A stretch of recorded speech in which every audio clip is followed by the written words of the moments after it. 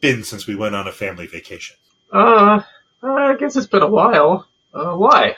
So I've been figuring it'd be great to get some sun, some heat, get away from all this greenery and ocean and temperate climate. Sure, Dad. Like a weekend at the beach or something? Actually, we're going to move to Arrakis. Just think of it all as beautiful sand, the sun, and the sand. Wait. Move? To Arrakis? Isn't that like a hellhole run by our sworn enemies? No. It's cool. The Emperor totally says we can have it now. The Emperor who feels threatened by our family's power. That Emperor.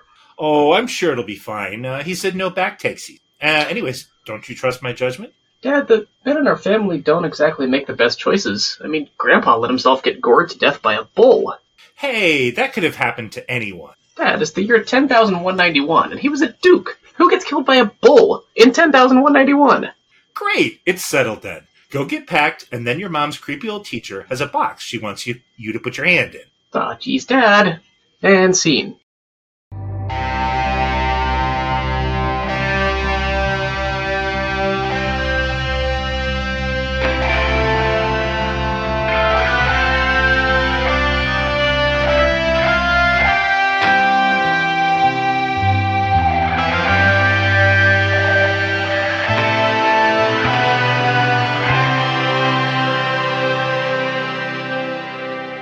Well, if you haven't figured it out by now, this week we are talking about the 2021 adaptation of Dune, directed by Denis Villeneuve. Villeneuve? We'll go with that. I believe so. Sure. Close enough. Yeah. And starring a bunch of other people whose names I'm going to mispronounce. Timothée Chalamet, Oscar Isaac, Josh Brolin, Stellan Skarsgård, Zendaya, Rebecca Ferguson, and a few other awesome people like Jason Momoa, Javier Bardem, Charlotte Rampling, and David Desmalkian as the Mentat Piter de Vries. David Desmalkian, who has been in what other Denis Villeneuve masterpiece in the last 10 years? He was in that Blade Runner movie. He was. Yes. He's in for about 5 minutes, and we won't say in case anybody the film. He's in for about 5 minutes. Memorable though. I remember after seeing that movie, thinking like, "Who's this actor? He's really got a unique stage presence. Makes for a good Mentat." He sure does. Yeah. The other Mentat is sort of cuddly and grandfatherly, and he was not cuddly and grandfatherly in this movie. No.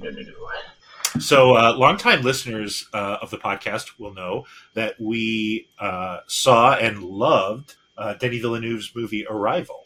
We did, yeah, and also, being a longtime fan of not just the Dune book series, but also the 1984 David Lynch adaptation of this attempt, maybe you could call it, at an adaptation of this film. Just to see this particular material being presented by this director, we couldn't pass up an opportunity to talk about it. Did you see the, I think, 2000-2001 miniseries by any chance? Or set of miniseries? I remember that I have seen it, and I don't remember anything about it. So they spent like $28, but it was great. Like, if you're only going to spend, like, if you and I, and we rounded up like 20 of our friends, and we did a miniseries, and somebody got like a video toaster and was doing the special effects on it. But like really people committed, right? And we're like, take as many hours as it takes. If it takes us 12 hours to get through the first book, we'll take 12 hours. I mean, that's the miniseries. It was fun, but like I said, it was somewhat hampered by having a $28. Yeah, that was that time in the Sci-Fi Channel's history when they're just like, oh yeah, sure, we'll produce that. No, you can't have any money, but we'll produce it. Right. We need to fill up, 24 times 7 hours worth of material, and there's only, so many Futurama reruns we can show. So, we need something more. Exactly. Yeah. So this, it's fun to follow on not just Arrival, but also Villeneuve's take on Blade Runner 2049, and see how he managed to create the worlds of Dune in this particular, with his particular talents. So I have to admit that having watched the David Lynch film more times than I can count from a younger age than I probably should have, it is seared upon my brain, and so I will not apologize for making comparisons between this movie and that one, because that's just what I'm going to do. Well, I mean, it's like whichever Doctor Who was the Doctor Who when you were 12 years old, that's the Doctor Who. And whichever SNL cast was the SNL cast when you were 12 years old is the SNL cast, right? Yeah. I also, spent my formative teenage years with the David Lynch version. I will have to say, and this is not going to be the last comment that the easily offended might call a politically sensitive or politically correct comment. So if you don't want to hear anything that has anything to do with issues of diversity, equity, and inclusion, then maybe this isn't the right podcast for you. But I will say the David Lynch movie is the most homophobic movie I've ever seen in my entire life. It's the whole Harkonnen situation is it's bad. They're all they're all gay S&M fiends, basically.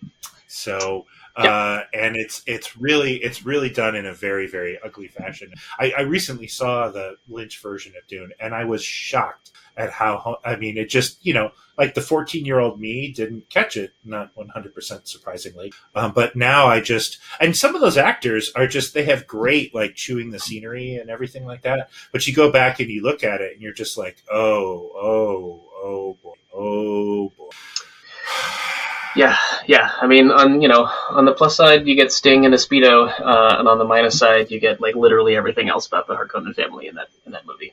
Right. Maybe we can argue that they have a conflicted attitude towards homosexuality, because on the one point, all the Harkonnens are, S&M sadists, gay S&M sadists. On the other hand, they present Sting in a Speedo. So, or what looks actually more, I think, of like a very tight-fitting diaper more than a Speedo. I don't know. It's hard to say. Space diaper. Everything. The whole subtext of this movie. If you want to take the sort of like life support still suit piece of it as its subtext is that everybody in this movie is pooping in their pants the entire time, or at least when they're wearing still suits. So the diaper situation is believable.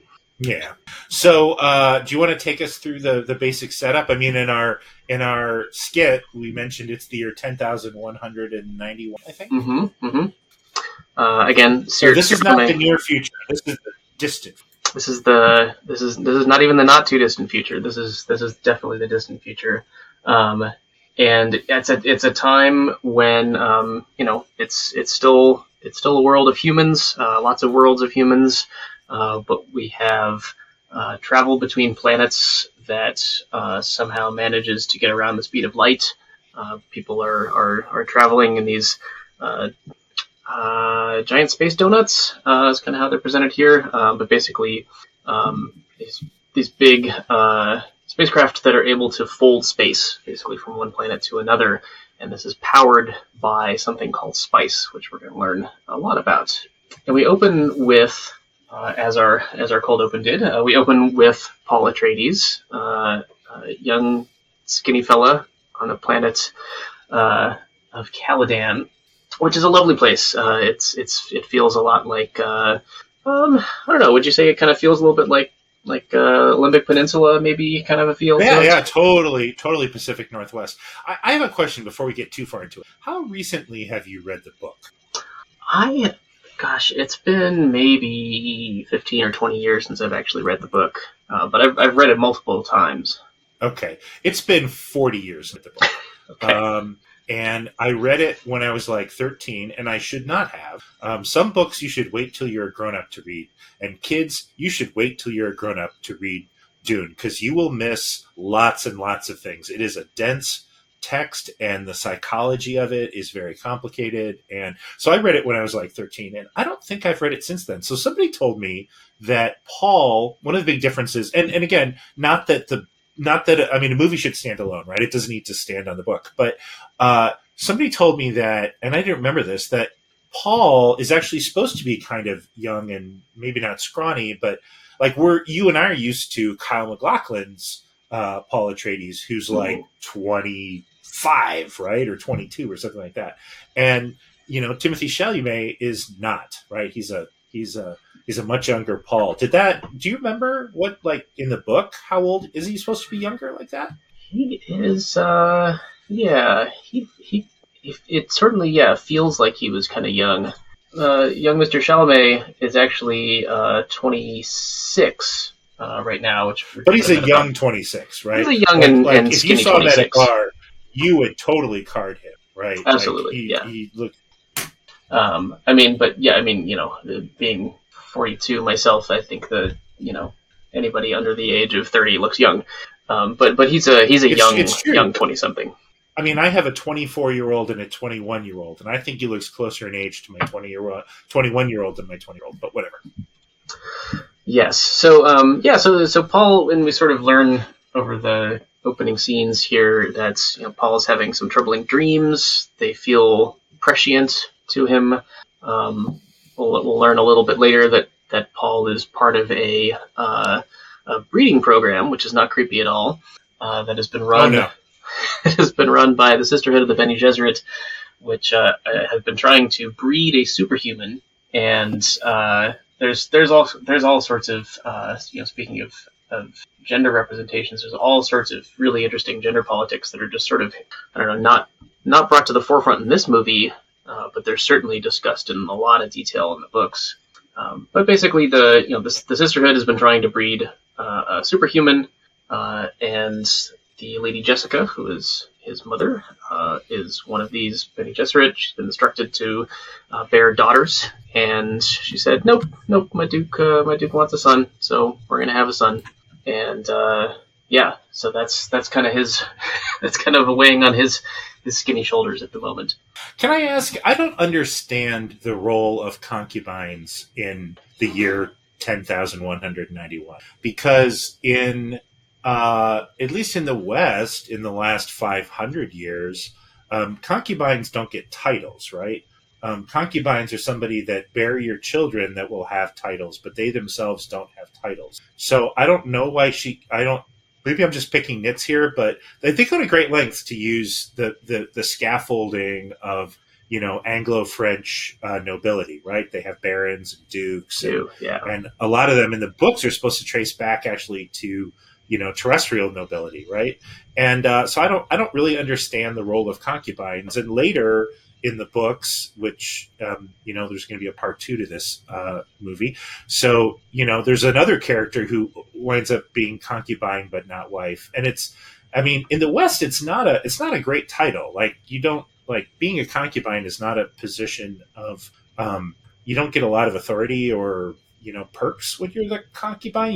Your kids get, the perks basically. So yeah. I didn't understand that. Maybe, I don't know. It just seemed weird to me. And it's partially because, I'll say that Denis Villeneuve has been criticized. If we ever get around to reviewing Blade Runner 2049, the gender politics in that movie are a little weird. And the women that I know, there's kind of a spread generally. The guys that I know generally, but not universally, like the movie, and the women that I know universally hate the movie.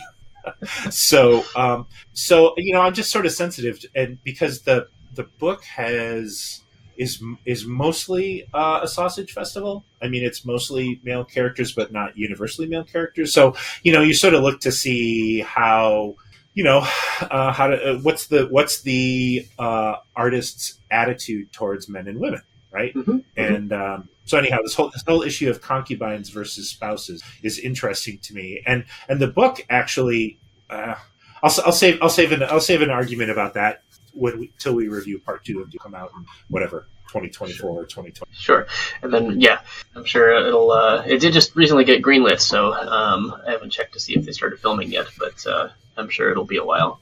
And then maybe Timothée Chalamet will look 18 by that point. We'll see. Right, I bet you some time will have passed, right, and so that's how they will cover the fact that it's a few years later. So, Yeah. Yeah. Filming is scheduled to start on July 18th of this year. Oh, fantastic! That's great. So let's see. So we actually laid out quite a bit of the House Atreides history in our opening here. But yeah. So basically, the Atreides family on planet Caladan is pretty powerful.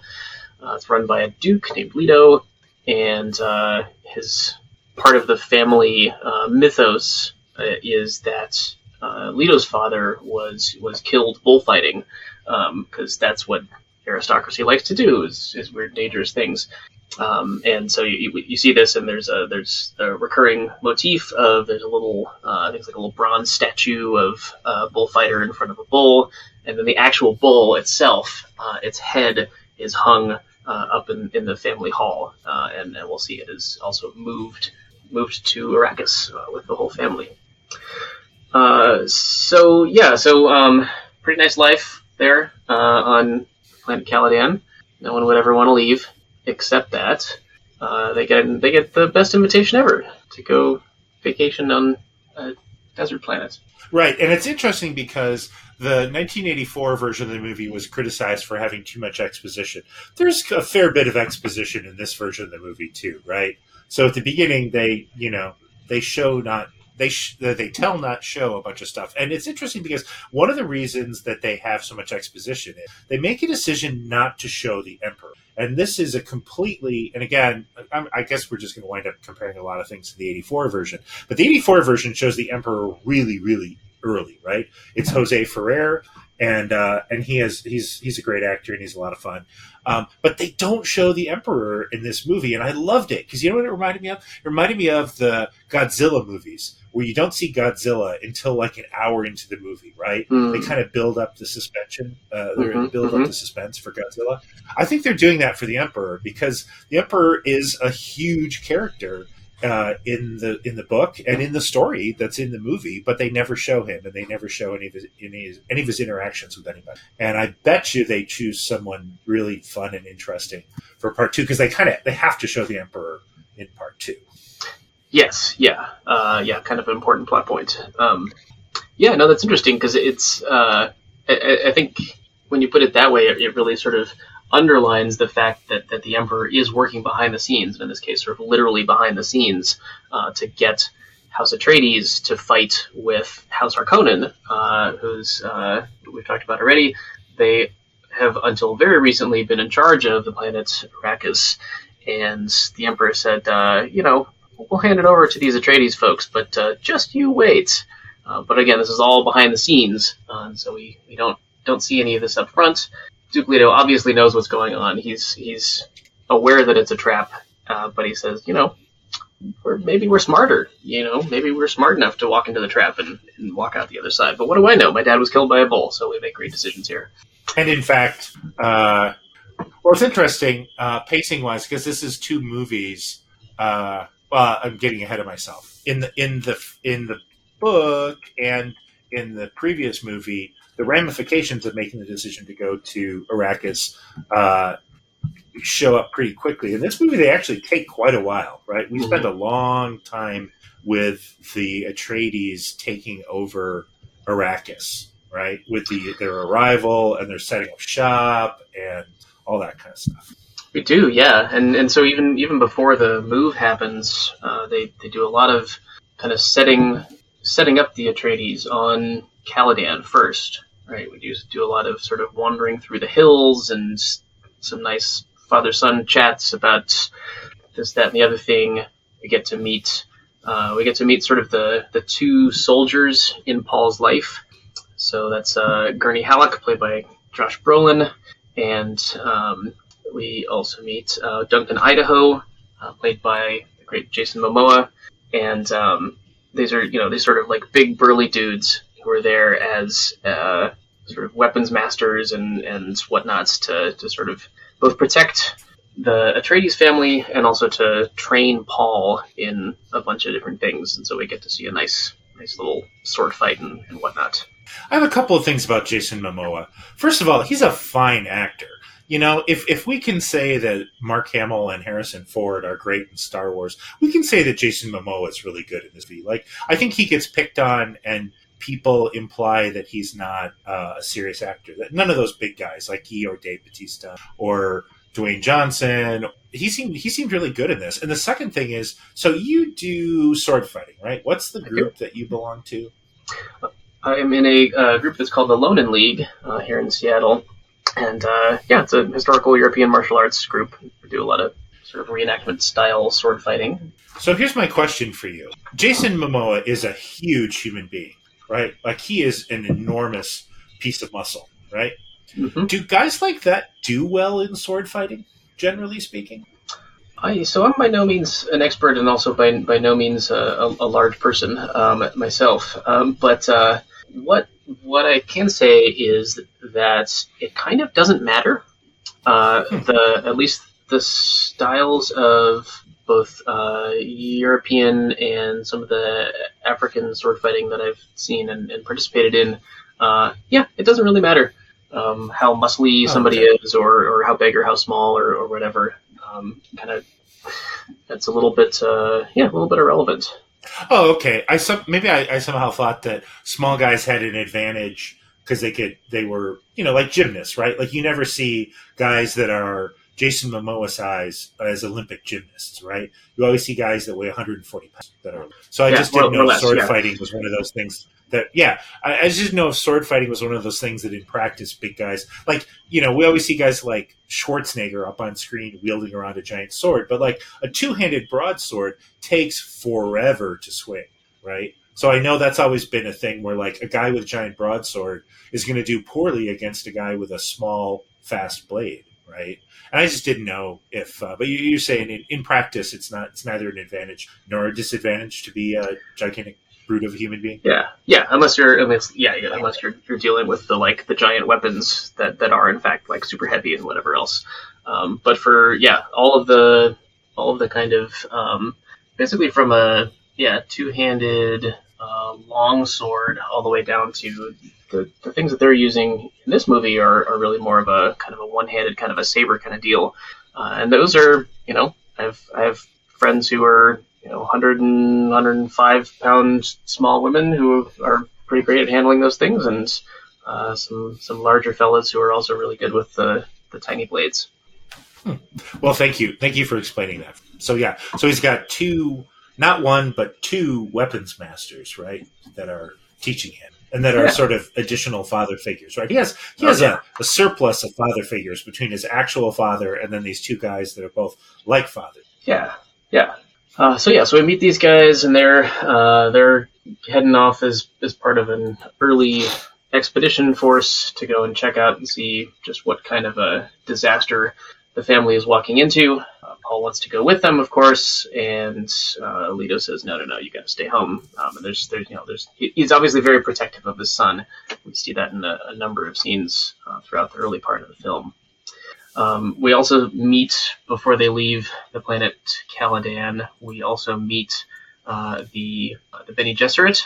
So we get this nice visit from, again, we don't see the Emperor, but we see the voice of the Emperor, who's this, I'll find the name of this actor. Reverend Mother Helen Gaius Mohiam. Yes. Gaius Helen Mohiam. So she comes along with the envoys from the Emperor, played in this film by Charlotte Rampling, right? Who you might remember from such great roles as Zardoz is what I was thinking of. She was in Zardoz? That is true. We should do Zardoz sometime. Oh my god! Yes, we will 100% lose whatever PG-13 rating we may have for this podcast if we do Zardoz. Yeah. But yes, she was. She was the lead opposite Sean Connery in Zardoz. So she comes in, and she's a little bit annoyed with Lady Jessica, Paul's mother, for having a son. Although this is obviously a point of long contention that they've discussed before, because Paul is somewhere between 16 and 24 years of age at this point in time. So they've had this conversation before. But we get our first sort of confirmation that Paul has at least some sort of superpowers, maybe, when she asks him to put his hand in this box, and there's pain in a box, and basically it's a test that she uses to see if he is in fact a human, which you get the sense means more than what we would use that term to mean. Yeah, right. More than 46 chromosomes, bipedal, anthropoid. Yes, it means can you forego short-term cessation of pain for long-term gain, right? The idea being that humans can endure short-term pain for long-term gain, and if you're an animal, you can't. And this has become so iconic, right? The concept of the Gom Jabbar has just found its way into so much science fiction. It's a great concept. It's a great scene, yeah. She's and he plays it really different. He plays it really differently than, again, the 1984 movie. In the 1984 movie, Colin McLaughlin is just desperately trying not to take his hand out of the box. But Timothée Chalamet has like this transcendent moment. Like, he's in a lot of pain, and then he just pushes through it, and then he just locks eyes with the Reverend Mother, and he's just like, I can do this all day, right? And she's oh, he is a badass. Yes, yeah. So clearly she's looking for, knowing that he is probably going to have these superpowers that they've been trying to inbreed over the millennia. She wants to make sure that he's not going to squander them or do anything terrible with them. And maybe she learned something from this that helps her out with that. Anything else that we want to talk about on the planet Caladan before we leave for Arrakis? I had a couple other notes from that. There was when the Reverend Mother comes to visit. First of all, the Starliners don't operate like Starliners that I remember. Again, I'm comparing it to the book. They don't operate like spaceships. They operate like gates. You can actually see in the movie. You can see the horizon of a planet through because the ship looks like if you took a bagel dog and took the hot dog out of the center of a bagel dog. That's what those starships look like. They're long toroid or long cylinders with a hole, and you can see a planet at the far end of one of those tubes in the movie. So it operates more like a portable jump gate than it does an actual starship. So it's kind of weird to me. It's very different than I believe it is in the book. Then the other thing is the Reverend Mother and her acolytes show up on Caladan in a big starship. And or a spaceship that comes down from orbit, and it just seems sort of I don't know. It just seemed a little weird to me that. Well, I guess I'm pointing out minutia because I like the movie so much. I'm pointing out just little things. Like it seems unlikely that ship could come and go without notice. It's like a big spaceship that lands basically right in the main part of the castle, and Lady Jessica tells people like, say nothing of this, tell no one. It's like it was a giant spaceship that just landed here. Yeah. I don't know. Like, no, pay no attention to the to the giant 4x4 that just rolled coal through the middle of the castle here. It's fine. It wasn't here. Exactly. But I loved Caladan, and I loved the setup, and I loved that this movie took the time to show the family before they leave Caladan. This is what you get from running a two-parter instead of trying to jam it all into 2.5 hours. And by the way, it's not a short first half, right? It's over 2.5 hours, and it's just the first half of the book. But the book's like 800 pages long, right? It's I guess since you mentioned the spaceships, I guess a couple of things. Since I guess nominally we're supposed to talk about these things. So the Bene Gesserit ship. It's I think when it leaves, right, it sort of takes off from like a courtyard outside the castle, and Paul and Jessica are kind of just standing nearby, and so it's the first time I think that we see how sort sort of like force fields and thrusters and like levitation and stuff is used throughout this movie. And it's a little bit, I wouldn't say it's inconsistent, it's just different from what we're used to. I think it's internally consistent throughout the movie. So you see, like, when the spaceship takes off, you get like some wind and the rain gets blown around or whatever, but it's not like a giant rocket plume. It's not some, hot gases coming out of this thing, because they're obviously very close to it. And they play around with levitation a lot a little bit later on in the movie. Yeah, it's clearly what they call reactionless drives, right? There's clearly reactionless drives here. In the 21st century, in the planet we live on, if you want to go in one direction, you have to shoot stuff out in the other direction, right? Or you have to get a reaction force in the other that way. And when you're in outer space, the only way you can do that is to throw some stuff out the back end. And you can either throw a lot of stuff at low speed, or you can throw a little stuff at high speed. But you have to throw stuff out. And it doesn't appear to be, they seem to have gotten around that problem here. Mm-hmm. There's a whole, the book that this movie is based on is incredibly famous for its world building, right? One of the things in this book is there's like a 30-page appendix or a 30-page glossary of terms at the back of the book.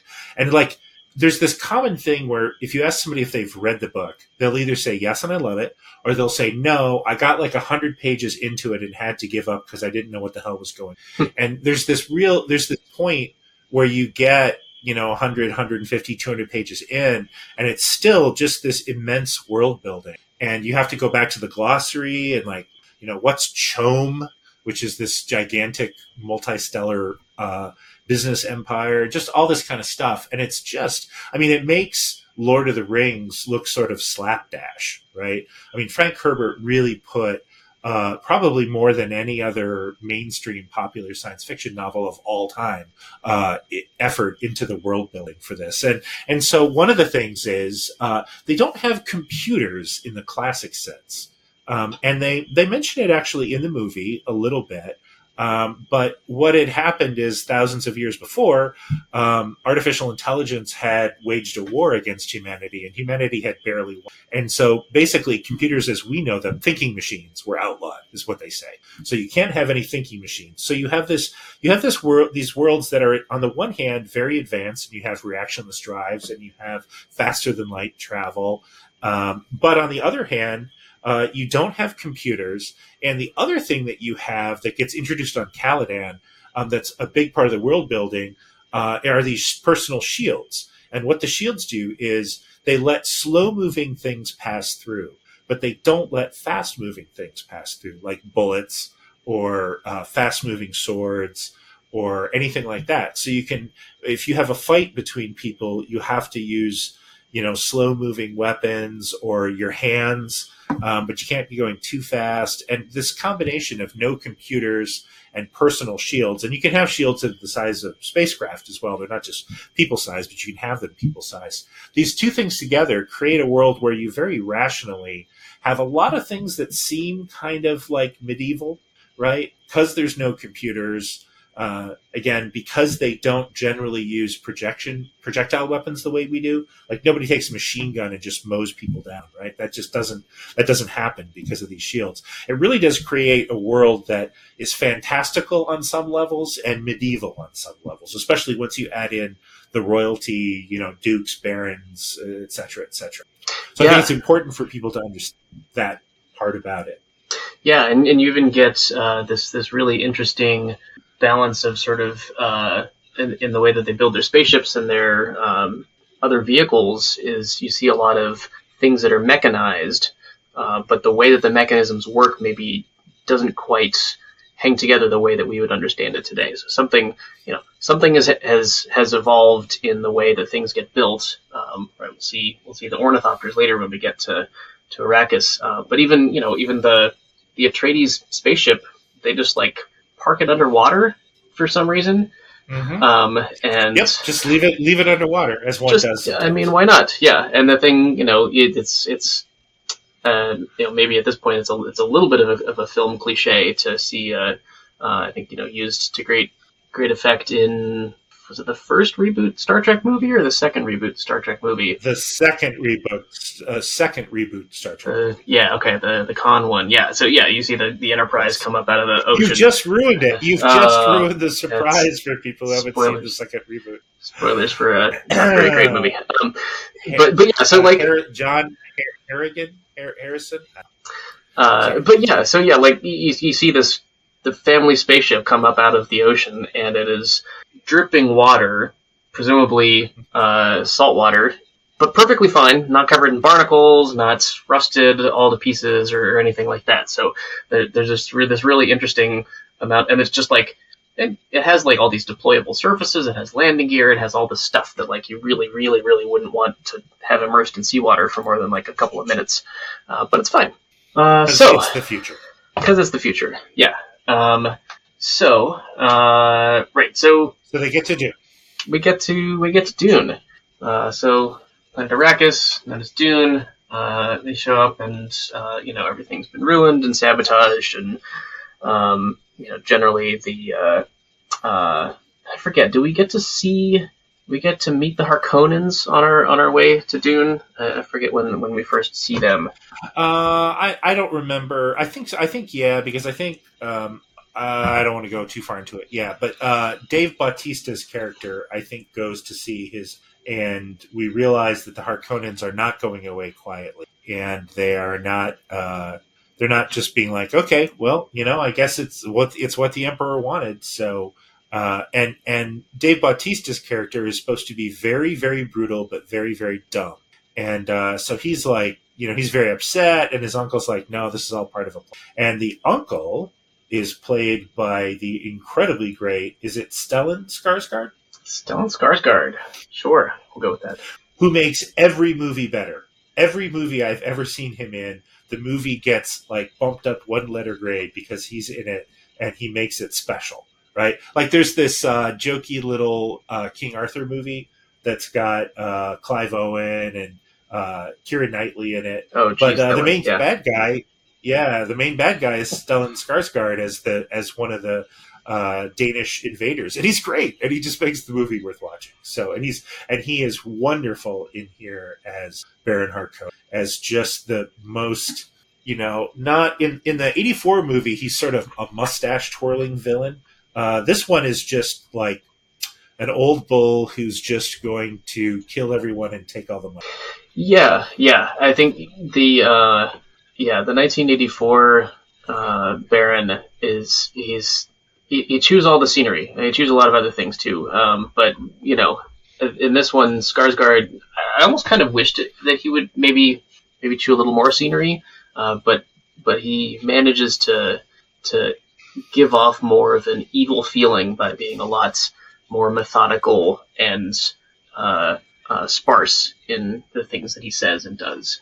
Yeah, I mean, the '84 version, look, it's much closer to that Flash Gordon movie that was made in '90, where like everybody's hamming it up, and it's a lot of fun to see. But like the '84 version of the Baron, you would never believe that he was one of the most powerful people in the galaxy. Like you could take one look at him and go, "This guy's completely insane," right? Whereas Stellan Skarsgård is like, no, he looks like the guy who would quietly and methodically amass power until he was a threat to, especially if his family is controlling Arrakis. Now, I want to mention something about Arrakis and spice. Much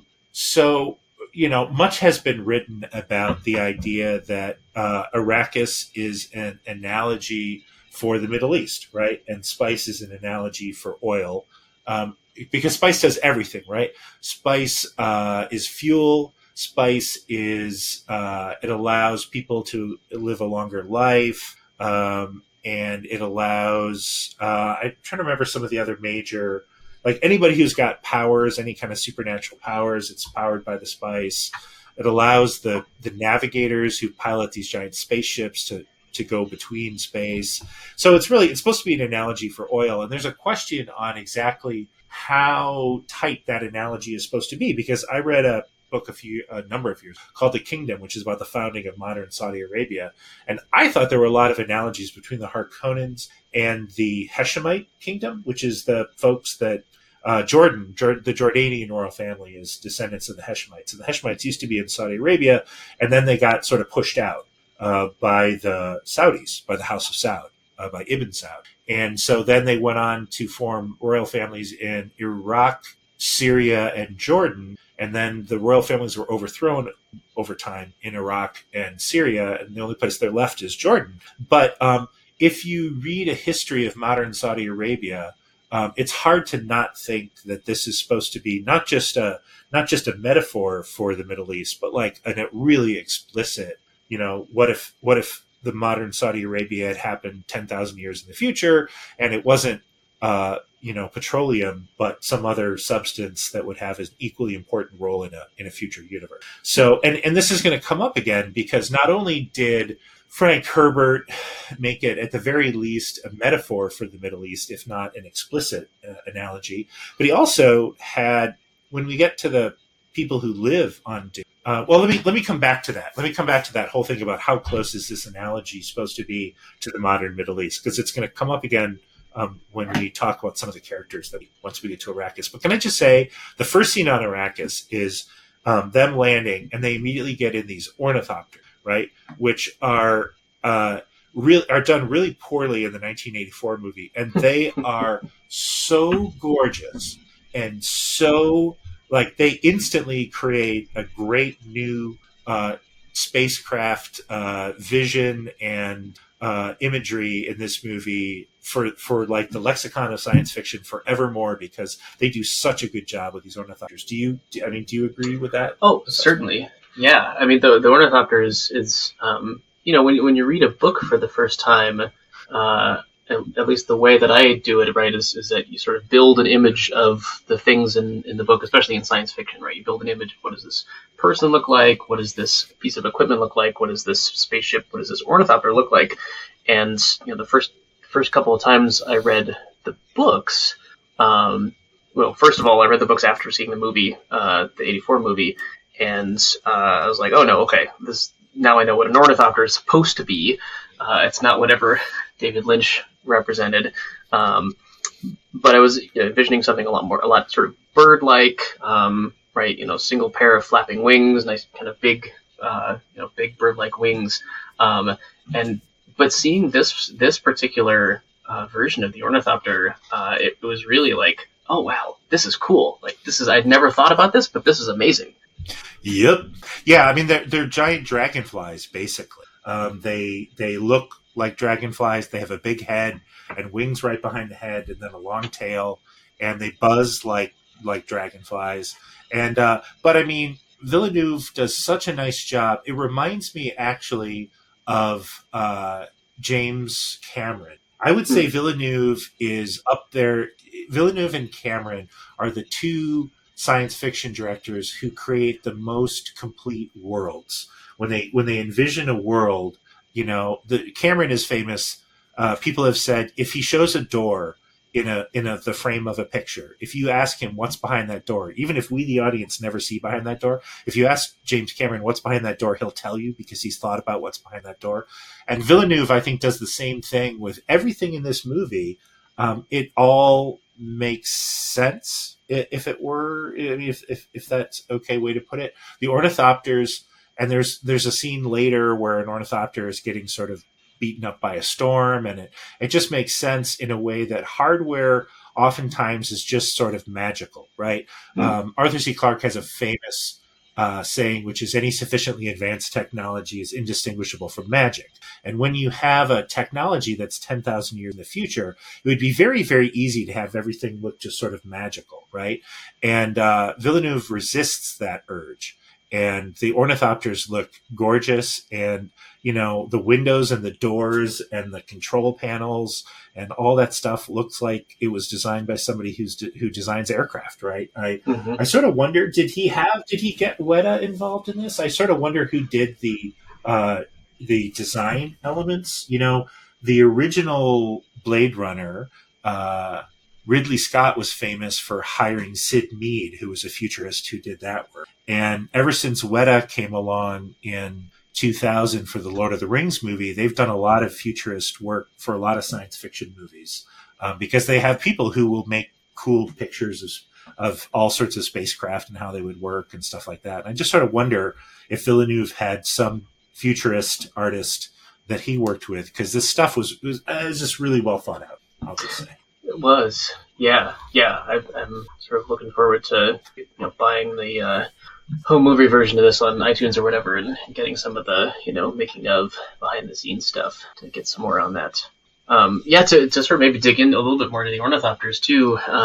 The thing that's still sort of like I've been trying to figure out is could you build, or what would the mechanism look like if you built something that could move wings like a dragonfly's wings, something of that size, carrying that amount of load of let's say it weighs as much as a small helicopter, maybe, and it's basically something like a 2-stroke motor, maybe connected to something on a cam that's moving these wings up and down.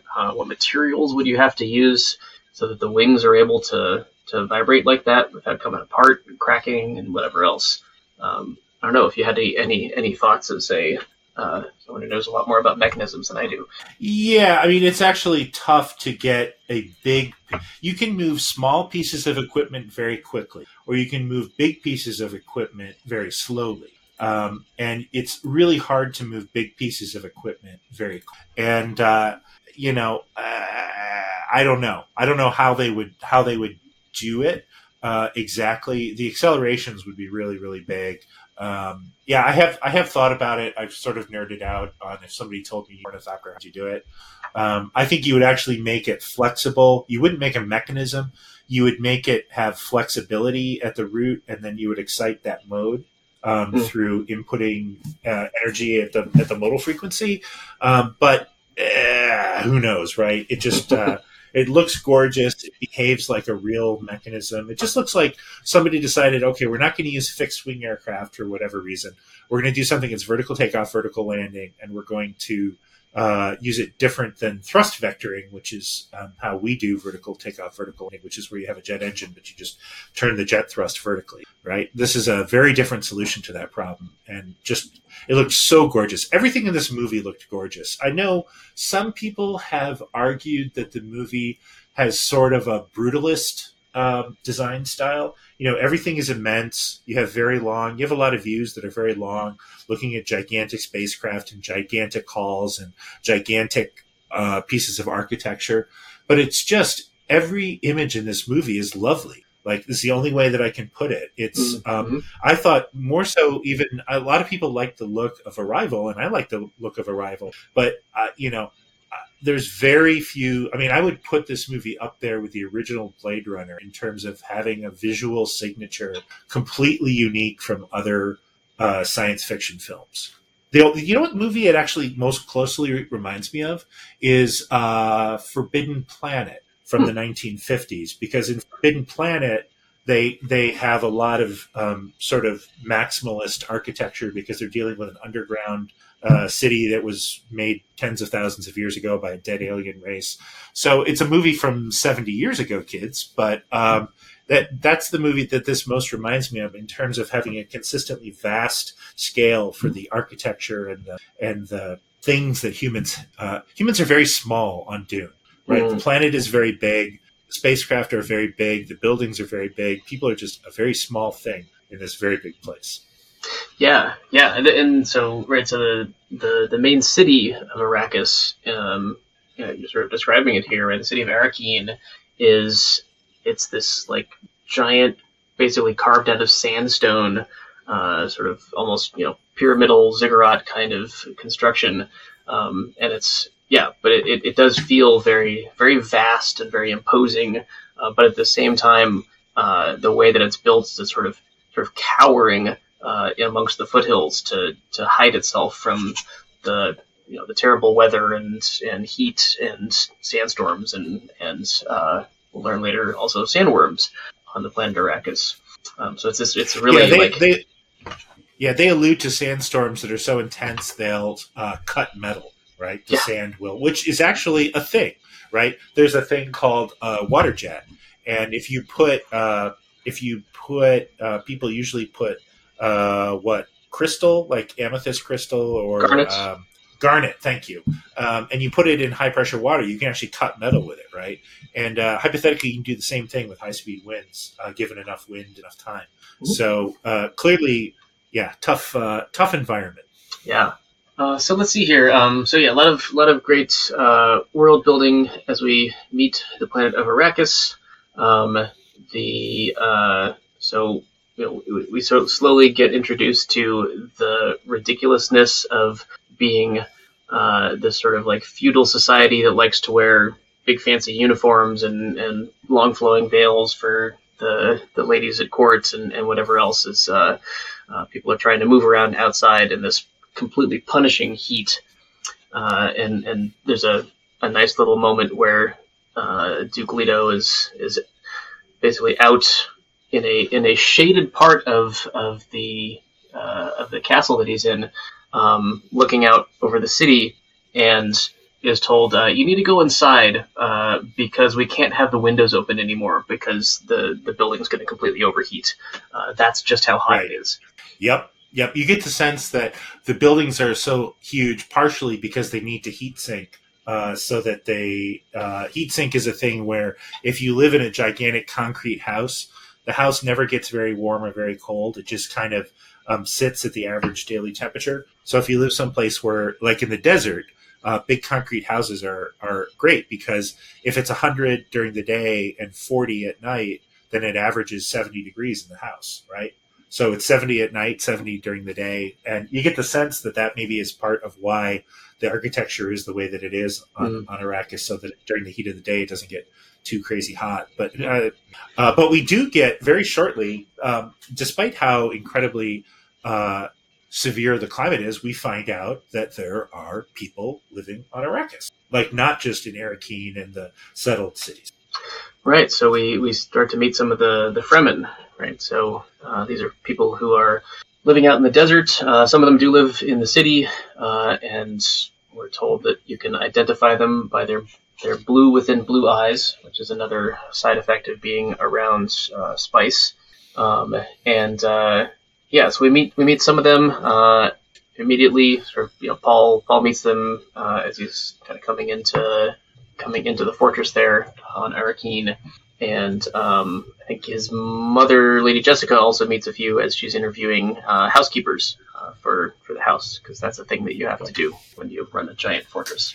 One of the things that is a little ambiguous in the movie and in the 84 movie is the extent to which Paul... So right after you meet the Fremen... integral to meeting the Fremen is the fact that they have this whole mythology of that someone from another planet will come and save them. And they immediately start to think that perhaps Paul is that person. But the thing that's complicated, and that I think is in some sense is a problem with the movies, and maybe even with the book, is it turns out that they believe this because over the thousands of years, the Bene Gesserit, and they mention this in the movie, the Bene Gesserit have sort of set up these mythologies on these planets of a protector who's going to come and save them.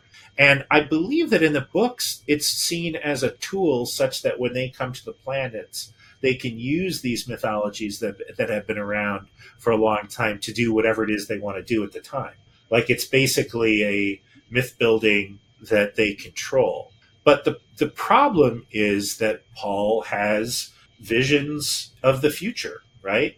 And he can, I feel like they're a little cagey about whether Paul is anything special, right? Like the Bene Gesserit have been breeding this, what they call the Kwisatz Haderach, they've been trying to breed one for 1,000 years. And, they think maybe Paul is the Kwisatz Haderach, and the Fremen think maybe Paul's this great savior that's going to turn things around for them. And I think it's kind of an open question, even in the books, as to the extent to which Paul is anything special over anybody else, or whether Paul is just someone who happens to benefit from this myth that the Fremen have held for a really long time, right? Yeah. I mean, in the book, I guess he does have powers, and his descendants have powers, but they're weird. They're like the ability to communicate with your ancestors directly. Like if I could like if I in my head could summon my grandfather Harry Hudson Martz and ask him some questions, like Paul has that ability, as does his children that has. But other than that, and it's hard to tell whether that's just a spice thing or, do you get that sense too? Like, how much is Paul actually something special? Yeah, and the way this movie presents it, similar to the way that we don't meet the Emperor, we don't meet any of the these guild navigators, these creatures that can actually fold space, right? We don't get a lot of the actual supernatural in this movie, and I think it's kind of, I don't know, it's an interesting take on it, because in the book I think it's made a lot more explicit up front. In the 84 movie, it's definitely a lot more explicit up front that he's got these powers, but really, you see he has these visions that we do get to see a little bit later on in the knife fight that he has towards the end of this film. His visions actually coming true. So there's a little bit of that, but it's you don't see him destroying people with his voice or anything like that in this movie. Right. Yeah. It's, I could spend a lot of time comparing things to the old movie, but I won't. Yeah. But so what this does is right. It takes what could be a very like overt presentation of this character as this sort of magical savior, and sort of really brings it on slowly and builds that both the mystery of it for the viewer, but also I think the character building of like he's just a scrawny teenager and has weird visions, and is he wants to maybe he wants to be a fighter pilot when he grows up or something. He doesn't want to be a duke. He doesn't want to rule. He doesn't, all that stuff, right? So there's a thing in this movie. Once we start to talk about the visions, we have to talk about the fact that one of the most seriously flawed aspects of this movie is what a big deal they make out of Chani, the girl, like the girl, right? The magical Pixie Fremen Elf of this movie. And his visions are, in the movie, mostly about Chani, and they're not... I think it's a mistake. Like, they basically make a bigger deal out of Chani in this movie, certainly than the books do. And even if you say, okay, well, the movie needs to stand on its own, I sort of wish it hadn't been so much about the girl, right? Like, she's an important character for sure, but so are all the Fremen. And she's a Fremen girl. And I don't know. I just felt like they had to bolster. Somebody said, like, you need more romance in this, man. It's all sword fighting and giant spaceships and laser beams and stuff. So get Boy Meets Girl. So Boy Meets Girl in his prophecy, long before, he doesn't actually meet her in the movie until about 10 minutes before the end of the movie, right? More or less. And in fact, she doesn't do anything other than appear in his visions, right? Until like the last 10. Yeah. You basically, it's an interesting setup of, and maybe a little creepy setup of like, hi, I've been dreaming about you my entire life, and so that means something. But then there's no payoff in this movie, and probably we're going to see a lot of it in the second movie. No, and he doesn't actually say like, "Hi, you're the girl from my visions" or anything. We, the audience, just know this. But I guess my problem with it is it's just the classic kind of girl as prize. I feel like can't he be? I mean, because there's a lot going on with his visions that have to do with realities that may or may not happen, and what's his role in the future. And there's a scene that is a little murky. Well, we'll get to it. I'll mention it when. So everything's great. Everything's great on Dune. Things are going well, and the Duke Leto is making inroads with the local Fremens. He's basically said, "Hey, we won't pester you guys if you don't blow up our spice harvesting equipment." And so everybody's getting along great. Yeah. So he meets Javier Bardem, who's sort of the leader, maybe possibly of one of these groups of Fremen. A guy named Stilgar, and they get along great, more or less. And we also meet the planetologist, for this planet, who's also called the Judge of the Change. He's appointed by the Emperor to oversee the handoff of the planet. This doctor by the name of Liet Kynes, played by Sharon Duncan Brewster, is great here. Is this sort of like, whose side is she on? She's on her own side, as it turns out. Right. And so she's the one, I think, who helps them learn how to use the still suits, right? So the Duke wants to go out and inspect the spice fields, so they got to wear still suits because you got to do that when you're going out into the desert. And again, to compare movies and also to compare to the books, right? One of the things for myself, as someone who's always been really interested in life support technology and keeping people alive in harsh environments, the still suit was one of the things that really jumped out at me from the '84 movie, and then when I read more about it in the books, and they do, I think, they do a decent job sort of explaining it in this without getting into too much detail. Right, it's basically a suit that you wear. It keeps all of the moisture that's coming out of your body, collects it, and then again, similar to, like, we don't know exactly how the ornithopter works, but it's, take technology that we have today and sort of like extrapolate it 10,000 years into the future. Still suit could possibly be a thing that exists in the year 10,000.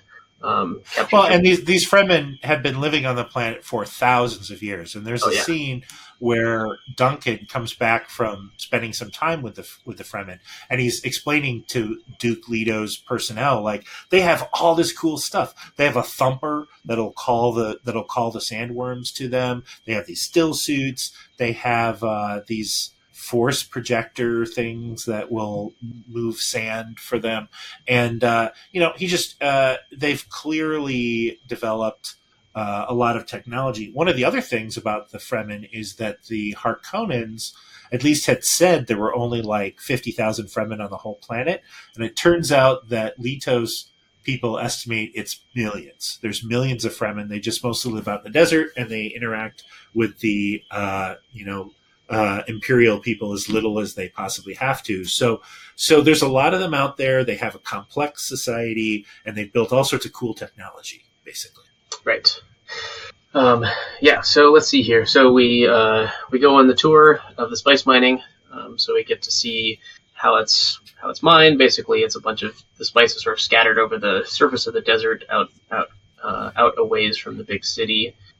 And they another interesting piece of technology is we have this, basically it's a piece of mining equipment, right? It just collects the spice and separates it out from the sand. But the way it's brought there is with this sort of combination levitation device, force field levitation device, and hot air balloon. And we get to see one of these come out and pick up, or attempt to pick up, the spice harvester. And fail. So we get to actually see a piece of futuristic mechanism stop working. But I guess we should explain why they need to come and pick up the spice harvesting equipment. Yes. So it turns out that the only piece of what we would call charismatic macrofauna that exists on the planet, the only big living thing that exists, are these things called sandworms. And the sandworms, they say, can be up to 400 meters long. So that would be 1,200 feet. So like a quarter-mile long. And they're just immense. You know what they look sort of like is the Doomsday device from the original Star Trek, right? The cornucopia of Doom. That was floating around the universe, destroying starships. They look kind of like that in the sand. And they don't have any eyes or ears or anything like that, or anything that would look remotely. They just look like giant worms with giant maws full of teeth. Got a lot of teeth. That the Fremen will use those teeth to make what are called crysknives, which are these super sharp knives that are very important to the Fremen's lifestyle and the things they consider important and honor and all that kind of stuff. To have a crysknife is a very big deal. But so the sandworms are attracted to any sort of rhythmic sounds, anything that sounds like food, pretty much. They're going to come try to get. And so these spice harvesters, once they set down, it's only a matter of time before a sandworm shows up. And there's a specific thing where the Duke says, "How often do sandworms show up?" And Leet Kynes says, "Every single time." So they know that, you put a harvester down, and there's a finite amount of time that it can harvest spice before a worm shows up. And these carryalls are the solution to that problem most of the time. Most of the time. So Duke's out there checking this out. He's got Paul and the ornithopter with him, along with Leet Kynes. Sandworm shows up. They're like, "Okay, hey, time to go get the carryall and lift up the spice harvester and get it out of there." And this was a spot where you see this failure happen. Right, the carryall comes in, it has 4 connections to pick up the harvester, and the 4th one just doesn't connect. And the engineer in me is watching this and going, "Oh, gosh, if the thing, there's an obvious solution to this problem. If the thing don't work when one of the 4 things doesn't come out, maybe you should have figured that out by adding a 5th one, or right.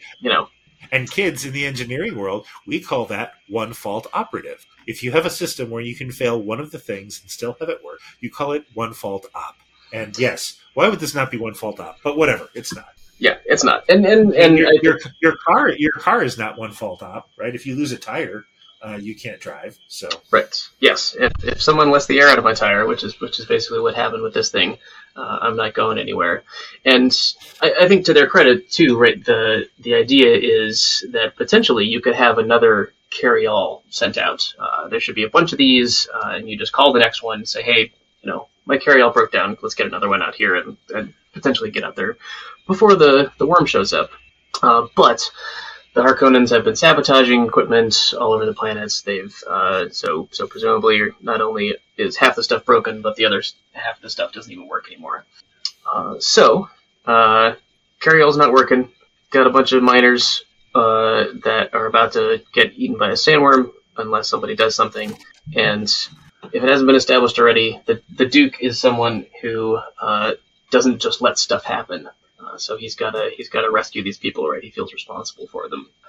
So he figures out a way to fit everybody who's on the harvester into their ornithopters.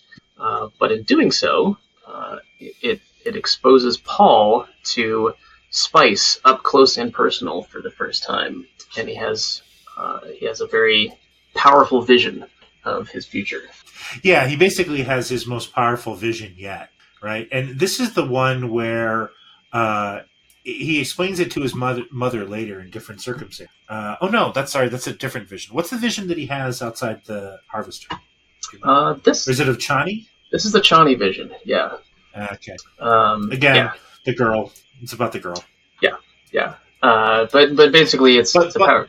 Yeah, but it's also the one where maybe she kills him? Yes, right. She starts to see blood and a knife and death and stuff.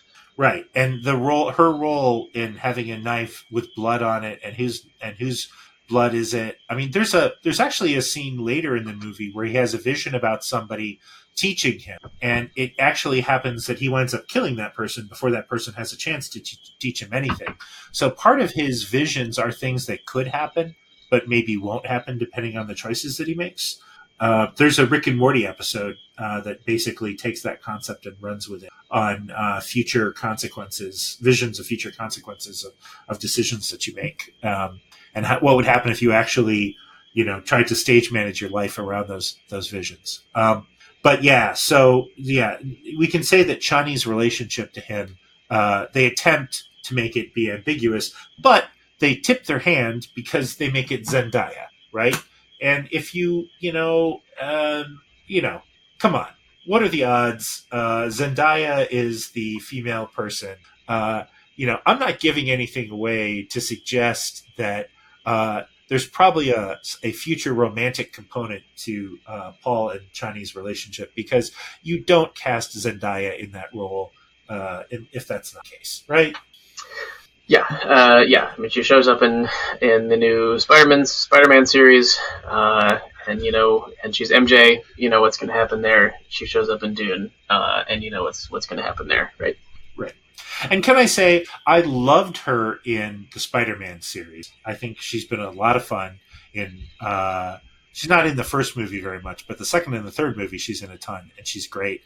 I did not love her in this movie. And I'm just going to get on my soapbox for a second. The Fremen aren't just supposed to be metaphorically like the Arab people here on Earth. They are descendants of their people. Now, they don't say it in the movie, but they allude to it. Their cultural stuff is heavily borrowed from Arab culture. And Frank Herbert has explicitly said that, and you find out I don't know if you find out in the book Dune, but you find it in later books, that the Fremen are descended from Arab people on Earth. And there's been a big thing in the film world because they didn't cast any Arab actors or Middle Eastern actors to be Fremen. And not only did they not cast any Middle Eastern or Arab actors, I found Zendaya very hard to buy as a young woman who's lived her whole life in a conservative culture out in the desert in the middle of nowhere. I mean, she seems very much like a New York City girl who somehow wound up on planet Arrakis. And I just didn't, as much as I thought she was a great part of the Spider-Man movies, I felt like every time she came on screen, especially towards the end, I just didn't buy it. She didn't have any kind of exoticness that you would expect from a character, again, whose culture has lived out in the desert in severe conditions for 10,000 years. So I just wasn't, I just had a hard time with Zendaya. And more broadly, I do recognize the weirdness of having characters who are explicitly Arab origin and not casting any Arab actors or even Persian actors or North African actors to be characters. Yeah, I mean, I thought she was fine. She also gets to. I guess we don't see a lot of we don't see a lot of her sort of like fighting abilities. In this movie and maybe in the second one we will. But she is supposed to be a bit of a badass in her own right, in the books certainly, and we don't get a lot of that on screen. I think she comes off fine, but yeah, the casting is interesting. The Fremen are supposed to have been.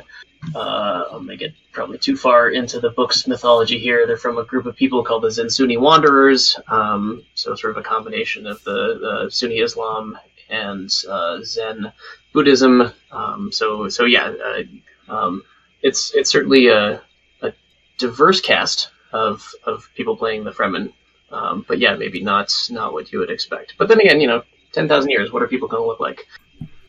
Sure, okay, but I can imagine if I was a Middle Eastern actor. Here is a culture that is basically built off of my people, and they don't choose any of my people as any of the actors in it, right? Oh, yes. And as great of an yeah. actor as Javier Bardem, plays Stilgar, and he does a great job in it, as you would expect. And the scenes with the Fremen are well done and interesting and part of the great world building and all that kind of stuff. But I was like, really, is Hollywood's idea of the exotic actor the Spaniard, right? it's like picking Antonio Banderas, right? When you pick Javier Bardem, it's like, okay, yeah, I mean, they're exotic compared to your typical English or American actor. But I would have liked to have seen, again, because the culture in the movie is so clearly descended from Arab and Middle Eastern culture. I would have to see some Arab and Middle Eastern actors. There's a lot of good ones. Yeah. Certainly, again, Chani just seems like the sassy girl from New York, and yeah. I mean, again, to compare it to the David Lynch movie, I mean, Stilgar was played by the great Everett McGill, perhaps better known as Big Ed from Twin Peaks. Right? You can't get more Middle American than that. And then, of course, Shawnee played by Sean Young. About as white as you can get there. So anyway, so let's see here. Where were we? We met some spice. We met some spice mining. The Duke saved some of the local people, so now the Fremen like him even better. They realize that he's serious about getting along with the Fremen, and everybody's getting along great. Everything's fine. And then I suppose we should probably just skip ahead to the part where it turns out, yes, of course, it was a trap. And the betrayal here, I guess we see the obvious thing, right? We see an attempt on Paul's life by some poor bastard who got walled up inside literally walled up inside of the fortress to remote control a drone to try and kill him. That attempt fails, but then of course they are betrayed by the family doctor, which is again, they don't go into a lot of detail, but in this version of the story, but Dr. Yui, who betrays the family, he has been conditioned by it's called Imperial conditioning to basically not be able to take the life of anybody under his care, and somehow he manages to break that conditioning, betrays the Atreides family, but as part of his betrayal, he wants to also get back at the Baron. So we get this one of my favorite scenes in either film version is the implanting of a poisoned tooth in Duke Leto's mouth. And the idea there is, okay, I've completely given you up. You're gonna die.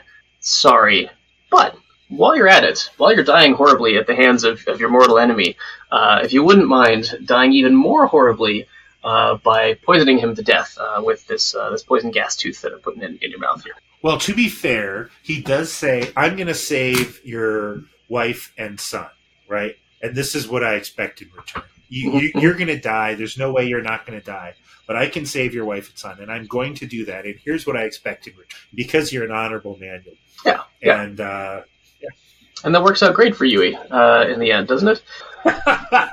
Well, I mean, we should say the way that the Baron got to him was, it sounds like relentless, brutal torture of his wife. And the promise that the Baron and his forces would stop torturing Yui's wife, and they would be together when if he did this thing for the Baron.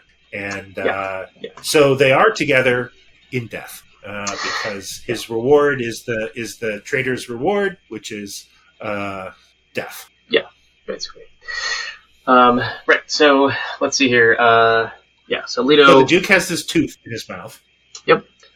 We get the excellent face-off between the Duke and the Baron, and the attempt on the Baron's life, which doesn't work as planned, unfortunately, for anybody. Really manages to kill literally everybody else in the room, but not the Baron for reasons which don't matter.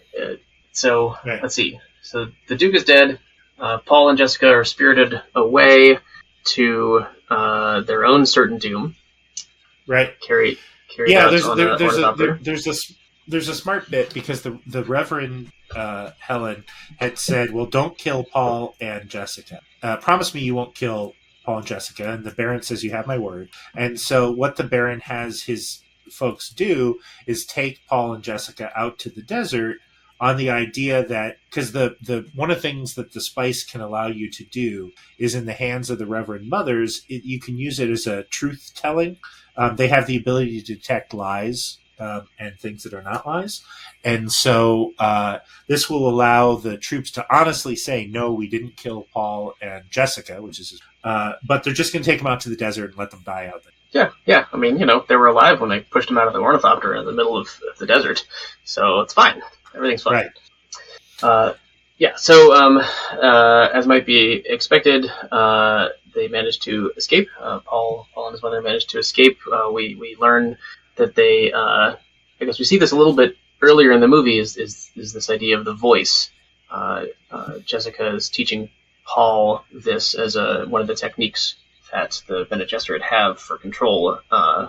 This is one of their more overt techniques, is to actually do something with the voice to be able to actually command people to do things. And we see that this is to be taken literally because one of the Harkonnen soldiers on the ornithopter with them is deaf, and so the voice doesn't work on him. Maybe this was done by choice. Maybe it just happened to work out that way.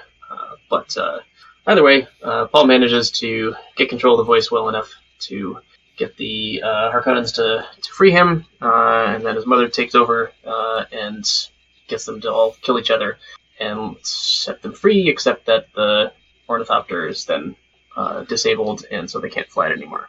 Right. Which is a neat bit of technology, right? Remote, disconnect. If you can do it with a Tesla, you can certainly do it with an ornithopter. So now they're out in the desert, and Yui was a man of his word, and he gave them some gear to help them survive out in the desert.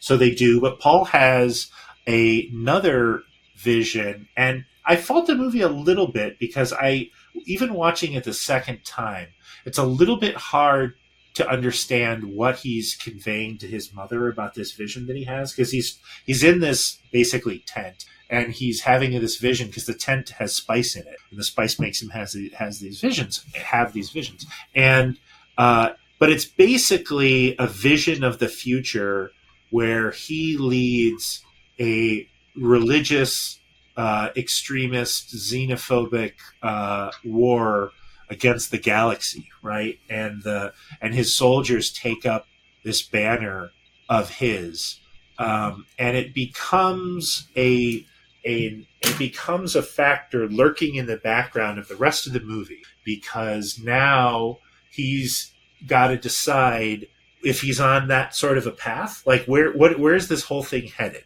right? And is that vision going to happen? Because again, his visions are sometimes. It's kind of like, for those of us that are Lord of the Rings nerds, it's kind of like the Mirror of Galadriel. It shows things that were and things that could be and may yet be. That's kind of how his visions work. And so, is he taking steps towards creating this incredible religious jihad, really, that's going to go across the galaxy? And I think that one of his visions is the jihad on Caladan. Right? He's in a spaceship, or he's in a vehicle floating over Caladan, and his troops are slaughtering people in Caladan. Just as an example, his old homeworld, right? That was so beautiful. So again, this just becomes these are the stakes, right? As he's moving forward in time, is he moving more towards a universe where he's going to become this basically agent of carnage, or what? Yeah. What do you do with that that sort of vision or prophecy? And obviously, it comes across a little bit that it disturbs him, right? He sees this, right, and he's like, well, I don't know what to do with this. This is obviously terrible, but I don't know how to stop it or change it. Right. And thanks, Mom. That's the other thing, right? Like this whole Kwisatz Haderach. That the Bene Gesserit have been trying to breed for 1,000 years. Like, one of the ramifications, if he could be that he's going to lead this, basically holy war across the galaxy. So he understandably has mixed feelings towards his mother's, creating him through a 1,000-year breeding program. Yeah. So after this vision here, they both he and Jessica sort of, use the Force, I guess, to feel Leto's death, right? So they're both made aware of it, and then the next morning, as they come out of the tent, and they are met by Duncan. By Duncan, Idaho. Yes. Yeah, because they mentioned that they have an Atreides transponder, or Atreides beacon, which makes me think it's some sort of coded beacon that only somehow magical technology that only the Atreides can recognize. So Duncan comes and finds them and saves them. Yeah, and he says, "Hey, my Duke, terribly sorry. Leto's dead, and they're like, yeah, we know, because we use the Force. And he's like, all right, cool. So we're gonna go run into the desert now, which takes them to meet up with Leah Kynes again at this. This next scene is the only part of the movie that I think is a little bit episodic and superfluous. Like, nothing really happens in this next scene except Duncan, right? I mean, they go to this place, and the Harkonnens find them, and everybody dies except for Paul and Jessica in the end. Yeah, Paul and Jessica. Yeah. I guess we learned a couple of things. I mean, one is, I think this is the first time that we see one of Paul's visions come true, right? He had a vision back on Caladan of Duncan, Idaho, dying in this way, and he's in this one true. hallway, in a particular hallway. Yeah. And we learn from Leah Kynes, we learn about these ecological stations as this planet was being set up. Basically, it was going to be terraformed, more or less, to become more habitable until spice was discovered. And they're like, hey, there's something that was learned about spice that they may not bring up in a later movie, but it's the spice comes from the sandworms. The sandworms can't exist on a planet that has open water, more or less. Right. It gets into so it has to second stay, or third books, but yeah, stay the way that it is. Yeah. We need lots of sandworms so that we can have spice. So sorry, your planet is perpetually screwed right now by choice, right? Actually, so there again, is one. An intentional decision by the Emperor to forgo making the planet lush and habitable. But there is one earlier thing about the visions being true, because when he has the vision at the Harvester, he finds out his mother is pregnant, and he tells his mother. And she's like, how can you know that? I barely know that. I've only known it for a week or two. How can you possibly know? So we know that his visions are more than just hooey. But, I mean, we, the audience, kind of know that because he's had visions of Zendaya. And, that's we've seen the trailer, right? And we know that she's in the movie. Right. Yeah. An actual thing, yes. Yeah. So, anyhow, there's this episodic thing. They go to this place, and then, they find out a couple of things, and everybody dies except for Paul and Jessica. And they go off in an ornithopter and into a storm that looks a lot like the storm from Fury Road. Actually, right? The dust storm from Fury Road. I don't think there's any flame tornadoes the way there are in Fury Road, but other than that, it's a pretty hellacious, gigantic dust storm. And they suffice to say, there's this cool scene where they get up above the dust storm, and it kind of reminds me of a scene from. Do you ever see The Perfect Storm? The George Clooney boat fishing movie. So there's that scene where they almost get out of the storm, right? There's a scene where they see the sun on the horizon, and Marky Mark is like, "Oh, we're going to be fine, Cap," and the Cap's like, "Nuh-uh," and then they die 2 minutes later. Oh, spoiler alert for the storm. Turns out, Perfect Storm, everybody dies. Everybody does, yeah. Except for Mary Elizabeth Mastro Antonio, because she's a better captain than the folks on the Andrea Gale. But anyhow, be that as it may. So there's a scene in Dune where, they get up above the storm, and it's like, oh, hey, everything's great. And they run out of fuel like 5 seconds later. Yeah. It's a cool thing. We see, not only do we see more about how the ornithopter works and sort of how it has this ability to kind of, glide when it's not flapping its wings, but we also, and I think this is the thing that Leah Kynes explains to them, is, the dust storms themselves are hellacious. They will tear metal apart. They will, they're awful. But if you fly above a certain altitude, the density of the dust or something about it becomes low enough that you can fly through it just fine. Like, it looks the same. It looks just as bad. But something about, both times I've seen the movie, I wasn't paying enough attention to sort of like what the altitude was or whatever, but it's sort of kind of 5,000 meters. 5,000 meters. She said 5,000 meters. Yeah, sure. I bet you. 15,000 feet, yeah. Yeah, what's that in American? Yeah. I bet you dust storms in the Middle East are closer to the ground because you can only, dirt only suspends so high. By the way, speaking of dust storms, have you ever been in a West Texas dust storm out at the ranch? Out at the Origin Ranch? Yeah. Me too. They are intense. For people listening to the podcast, if you've never been through an honest dust storm, like you will know because it looks like a thunderstorm, except it rains dirt. And I mean rains dirt. Like dirt comes down the way water comes down in a thunderstorm, except it's dirt, not water. It is the craziest, weirdest thing. And the winds in West Texas are not strong enough to shred metal, but they are. It is a weird experience, I will say. Yeah. So so I just kind of looked up, what's the air pressure at 5,000 meters? It's somewhere around 8 psi, more or less. So compare that to 14.7 psi down here at sea level. So if Arrakis is roughly the same size as Earth, you can assume a little bit lower air pressure once you get up that high in the atmosphere, and so maybe potentially there's less air to whip the dust around. I don't know. I'm not following entirely.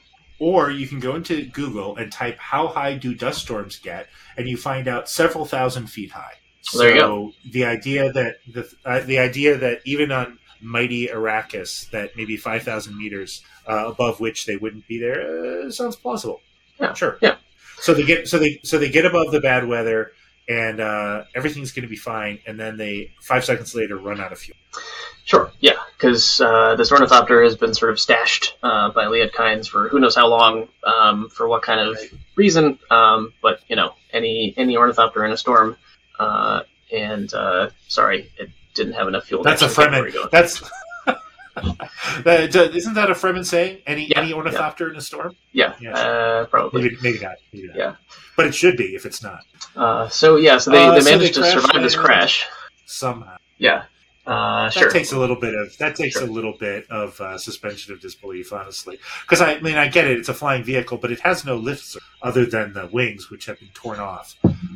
So actually, there's one wing left, and he folds it back against the body to get aerodynamics. But at that point, you're just a lawn dart, right? It's a shuttlecock falling from the sky, you could maybe say that they've got enough horizontal velocity that they can kind of ride out the landing, but it looks pretty brutal. But yeah, since they're our main characters, they are fairly unbroken and unbruised, and maybe just a little stunned, and are able to get out and head on their way. But of course, the crash being a somewhat rhythmic noise is attracting a sandworm. And then Paul realizes that they're on drum sand, which is a thing that doesn't get explained in the movie, but is sand that is particularly, it's like compacted near the surface, and it acts like a drum, and any motion is even louder and is amplified in greater distances. So it's like walking across a drum head. And so, of course, a worm shows up, and they get onto a little piece of rock, a little rock promontory. And it looks like maybe the worm's going to eat them, and then someone sets off a thumper someplace else, which is a thing that the Fremen do to summon a worm. When you don't want to summon a worm right where you are, you want to summon a worm nearby. And they don't explain this very well, but they can climb on top of the back of worms if the worm passes them by. And we don't see that in the movie. We see somebody setting up to get on a worm, but they don't really explain why someone would be doing that. But anyhow, somebody sets off a thumper, and the worm goes away, and they are. But who is that someone? But who could it be? So they sort of keep making their way through the desert until they find these particular someones, and this is where I think it's as before the sandworm gets pulled away, right? Like Paul gets another whiff of spice, fresh from the sandworm's gullet, which has got to smell wonderful. I would think so. And rather than passing out like any normal person probably would at this point, he sees a vision, as you were describing earlier, of this guy who's like, hey, I'm your friend. I'm gonna teach you some things. And when they find their way to where the Fremen are hiding, it turns out this guy's one of them. Or the Fremen find them, really, is what Yeah. happens, right? They're walking along, and then all of a sudden they realize that they're surrounded by So a couple people from his vision, his friend and teacher, supposedly, and then of course, Dream Girl, Chani, Right. is also there, along with Stilgar. Fortunately, so Stilgar recognizes that these aren't just like regular people, but they might be important because when you meet a Fremen in the desert and you're not a friend of theirs, what are they going to want to do with you? They're going to want to take your water and add it to the tribe, which means put you inside a giant press and squeeze out all the liquid. Yep. Yeah. So the one thing that is the most precious out in the desert is water, and here come these two ambulatory bags of water coming out of the desert. And Right. gosh, what are you going to do? Right. So, and then there's a great scene where Stilgar's like, okay, well, the boy maybe will be valuable to us growing up, but the mom not so much. So we're gonna take her water. Yeah. And, she's too old to learn. Jessica's like, yeah, and Jessica's like, nuh-uh, and so she defeats Stilgar in combat, and Paul kind of hightails it for high ground. And so there's a great scene where he's like, why didn't you tell us you knew the weirding way, which is a way of fighting, I guess, that the Bene Gesserit know? I think that's Is that what weirding comes Mm-hmm. from? So he's like, oh no, now you are valuable. We're not gonna press, we're not gonna take your water for the tribe. Paul can come back and everything's gonna be fine. Everything's gonna be fine, except for Mr. Teacher Guy. It turns out he's like, no. These are outworlders. They're here entirely to oppress us. They're part of the Imperium. The only good Imperial person is a dead Imperial person, so we just need to kill them and take their water.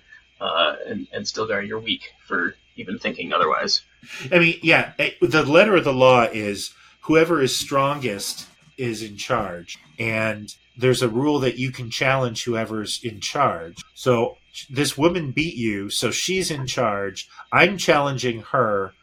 I'm not going to fight her because she's a girl. So who is going to be her stand-in in this fight?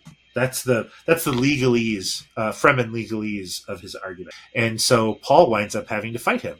So he had this vision of this guy being his mentor, and it does not come to be. That vision does not happen. Yeah, I read that as sort of the typical, like, well, you just misinterpreted your vision kind of thing, where the lesson that Paul takes is not a literal lesson taught to him with words, but the lesson of what it takes to become a Fremen, which is to become this much more ritualistic fighting person in this particular society, right? You have to show power in order to be accepted.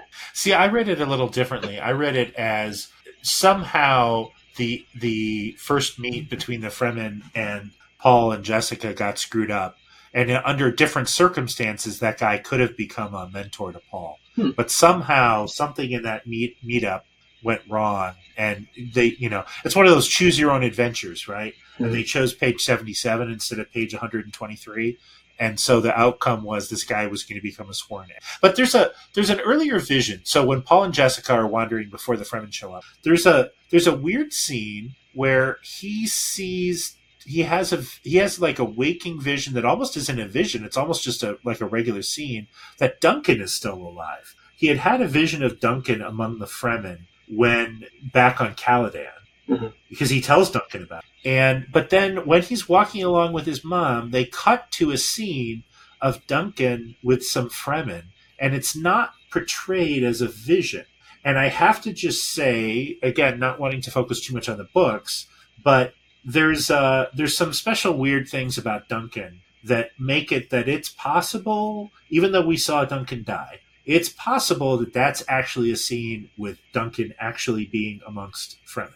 And if you go back, if you get a chance to next time you watch the movie, it's not portrayed the way the rest of the visions are. It's portrayed as a image that's a matter of fact. There's nothing visiony about it. So I think it's pointing to we may not have seen the last of Duncan. Let's put it that way. Yes, and I won't spoil the books for anyone. The books that were written in the 1960s. Yes. Some of them. Well, let's be honest. So what happened was Frank Herbert kept writing Dune books until, I want to say 1985, 1990, something like that. And then he started writing books with his son, Brian. Is it Brian Herbert? I don't think they ever wrote together. Brian started writing after his dad died. Yeah, that might be. Yeah. So the Dune universe has the writings of Frank Herbert. It has the writings of Brian Herbert. It has Brian Herbert writing with, I want to say Frederick Pohl, Kevin Anderson. I can't remember some other Kevin Anderson. Okay, and so there's a lot written about the Dune universe, but only, I want to say 5 or 6 books that were written by Frank Herbert. And then everything else is stuff that his son has written. And it gets increasingly weird. I mean, I haven't read all of them, but I treat the Brian Herbert books like I do the Star Wars prequels, in that non-canon. I acknowledge that some people think that they exist, but I will ignore their existence. I mean, even like by the time we get to like the 5th Frank Herbert sequel, like it's pretty weird, and I just didn't like the storytelling in the Brian Herbert ones, frankly. Well, both Star Wars and Star Trek have ways of separating what's quote unquote canon from non-canon, right? So for Star Trek, if it's in the TV shows, it's in one class, and if it's in the books, it's in a different. And I think Star Wars has a similar thing with shows and movies versus books. But there's a way to separate, you get some of these giant franchises and there's just lots of people that have written a lot of stuff. And you'd go crazy if you tried to commit all of it or commit to all of it in your stories. But anyhow, but take a look and see if you don't think that there's something. I think they're laying the groundwork for Jason Momoa to be back next movie, but we'll see. I have a question about the worms. Okay, so we see the worms travel great distances through the ground. That takes a lot of energy, right?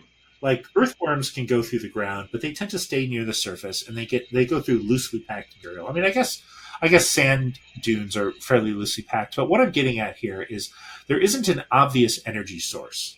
You and I have both read stuff from David Grinspoon, who's a xenobiologist. Is that the right speculative xenobiology? Astrobiologist. Yeah. Thank you. Astrobiology is a better way to put it. So he sort of tries to figure out how energy systems would work on other planets using different chemistries. But there's very little energy on Dune other than solar energy. And there's almost no creatures that directly harness solar energy. They show a little mouse that lives out in the desert that's got giant ears, and any precipitation that it gets out of the atmosphere funnels down, and it's a cute little scene, but there's very, very little to eat on the planet. So these worms require a huge amount of energy to tunnel through the earth. And, a human being is not very much energy, right? It's 3,500 kilocalories per kilogram. No, per pound. So if Timothée Chalamet is 140 pounds soaking wet, that's generous. You're talking, let's say 100 pounds. Make the math nice and easy. That's only 350,000 kilocalories, which is nothing, right? Yeah. So for all the giant sandworm, for a 1,200 meter long sandworm, right? To eat a little person that's 1.75 meters long, it's just not. I just feel like if the book was written in the 21st century instead of the 1960s, there might have been, Frank Herbert might have spent more time on the ecology of the planet. I gather there's a lot in later books written of the ecology of Arrakis, but in this movie, it seems hard to believe that there's anything enough for the sandworms to eat for there to be 2 of them. Well, I think you might get some emails about that if there are any hardcore Frank Herbert fans listening to this, because there's all kinds of background on the ecology of the planet Arrakis in the both in the book itself, and I think in at least one of the appendices to the book. And I've been trying to rack my brains and remember. I think even in the second or third book, it comes out in the storytelling as well in terms of like what are the sandworms, what's their life cycle, how do they survive? But yeah, like on the screen, what we see, absolutely right. It's basically like a blue whale trying to get sustenance from eating a human being, and it just doesn't make any sense. It's just like blue whales, which travel through a much easier medium, like eat vast amounts of krill every day, right? Just vast amounts. Yeah. So anyhow, all right, but so expeditions exist; they're just not shown in this. Yeah. Okay. Yeah, I mean, the ecology of Dune, and as you were mentioning earlier, the backstory that Frank Herbert created, it's not just the backstory of this giant universe spanning empire. It's the backstory of all of the different religions that came out of this fighting against AI war that spans the galaxy, and it's the ecology of all these different planets that he created in here. It's all over the place, and now I'm really wanting to reread the books now. Basically. So it turns out, right, by the time we meet the Fremen and we have this fight in which Paul is accepted through the death of this guy who he had a vision about, we're pretty much at the end of the movie. And this was, so I kind of went into this, I think, so I didn't know the first time that I watched this movie, I didn't know that it was going to be a two-parter. Oh, really? Oh, my gosh. It's like the first time I saw Ralph Bakshi's Lord of the Rings. Oh, geez. From 1982 or whatever.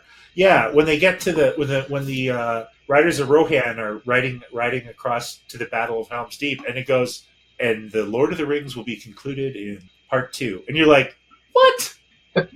Yeah. So that was your experience? You're like, wait a minute, what do you mean it's over? Yeah. And so fortunately I was able to see it again, not only to see it in the theater a second time, it's the first time I watched it at home, and to get the full theater immersion experience, I was able to sort of understand the pacing a little bit better. But yeah, like, right. So we've laid all this groundwork, right? We've met the family. We've been on Caladan. We understand what the planet Arrakis is. We've met the Harkonnens. But we're really just starting to meet the Fremen, right? We've seen them fight a couple of times. They are like clearly excellent at what they do. At everything that they do. Duncan said they fight like demons. Demons, yeah. Which, again, is a little part of the semi-problematic way in which the Fremen are represented. But yes, we just barely get to know them, and then the movie's over. Right. Now, why do you say problematic? It's just sort of the sort of classic representation of the noble savage. Right, they fight like demons. Right, they are both lesser than us as people, but like being lesser than us that makes them more powerful. Sure. Yeah. Sure. I mean, I think Herbert. Again, this is outside the scope of the movie, but he later explains their relationship to other fighting peoples of the Empire, and it comes that they come from a particularly strong fighting stock. Right, so. But yeah, I mean, yeah, they are definitely the the locals that have low technology, but they make up for with homicidal rage what they lack in technology. Sure. Yeah. So that's kind of the more or less the end of the movie, right? We meet Chani. They don't really get to know each other that well, other than like a little bit of a meet cute of like, hey, I would have shot you if you'd tried to shoot my people, kind of a thing.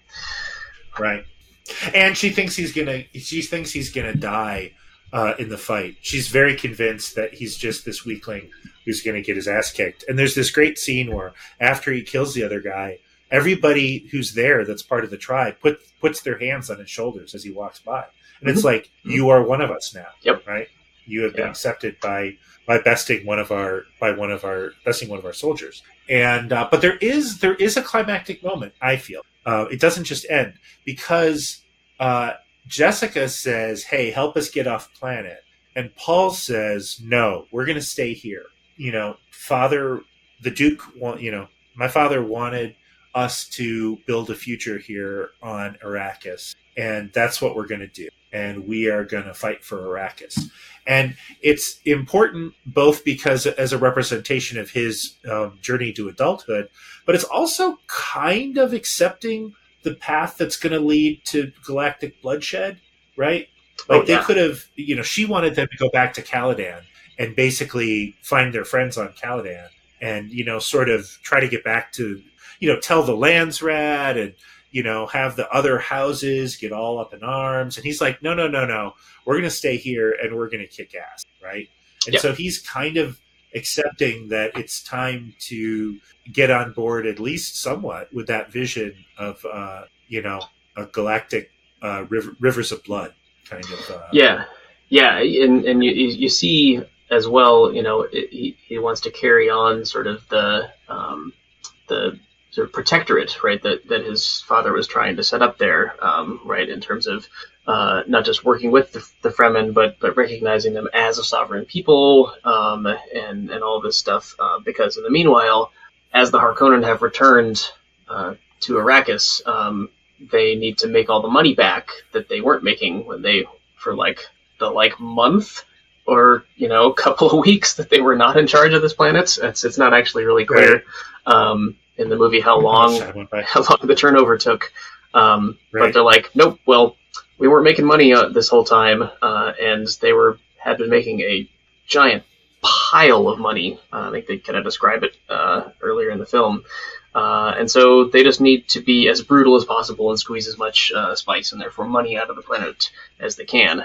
That's also those of us who know, again, the book, and there's something that the film's vision is not telling us about the Baron's plans. It turns out, we will find out later, that what you just said, there are wheels within wheels in what go on with characters' heads in these movies. It's very much like, imagine the most complicated game of Risk you've ever played, where people are doing deals against other people and forming alliances with people, only not really, and they have a master plan.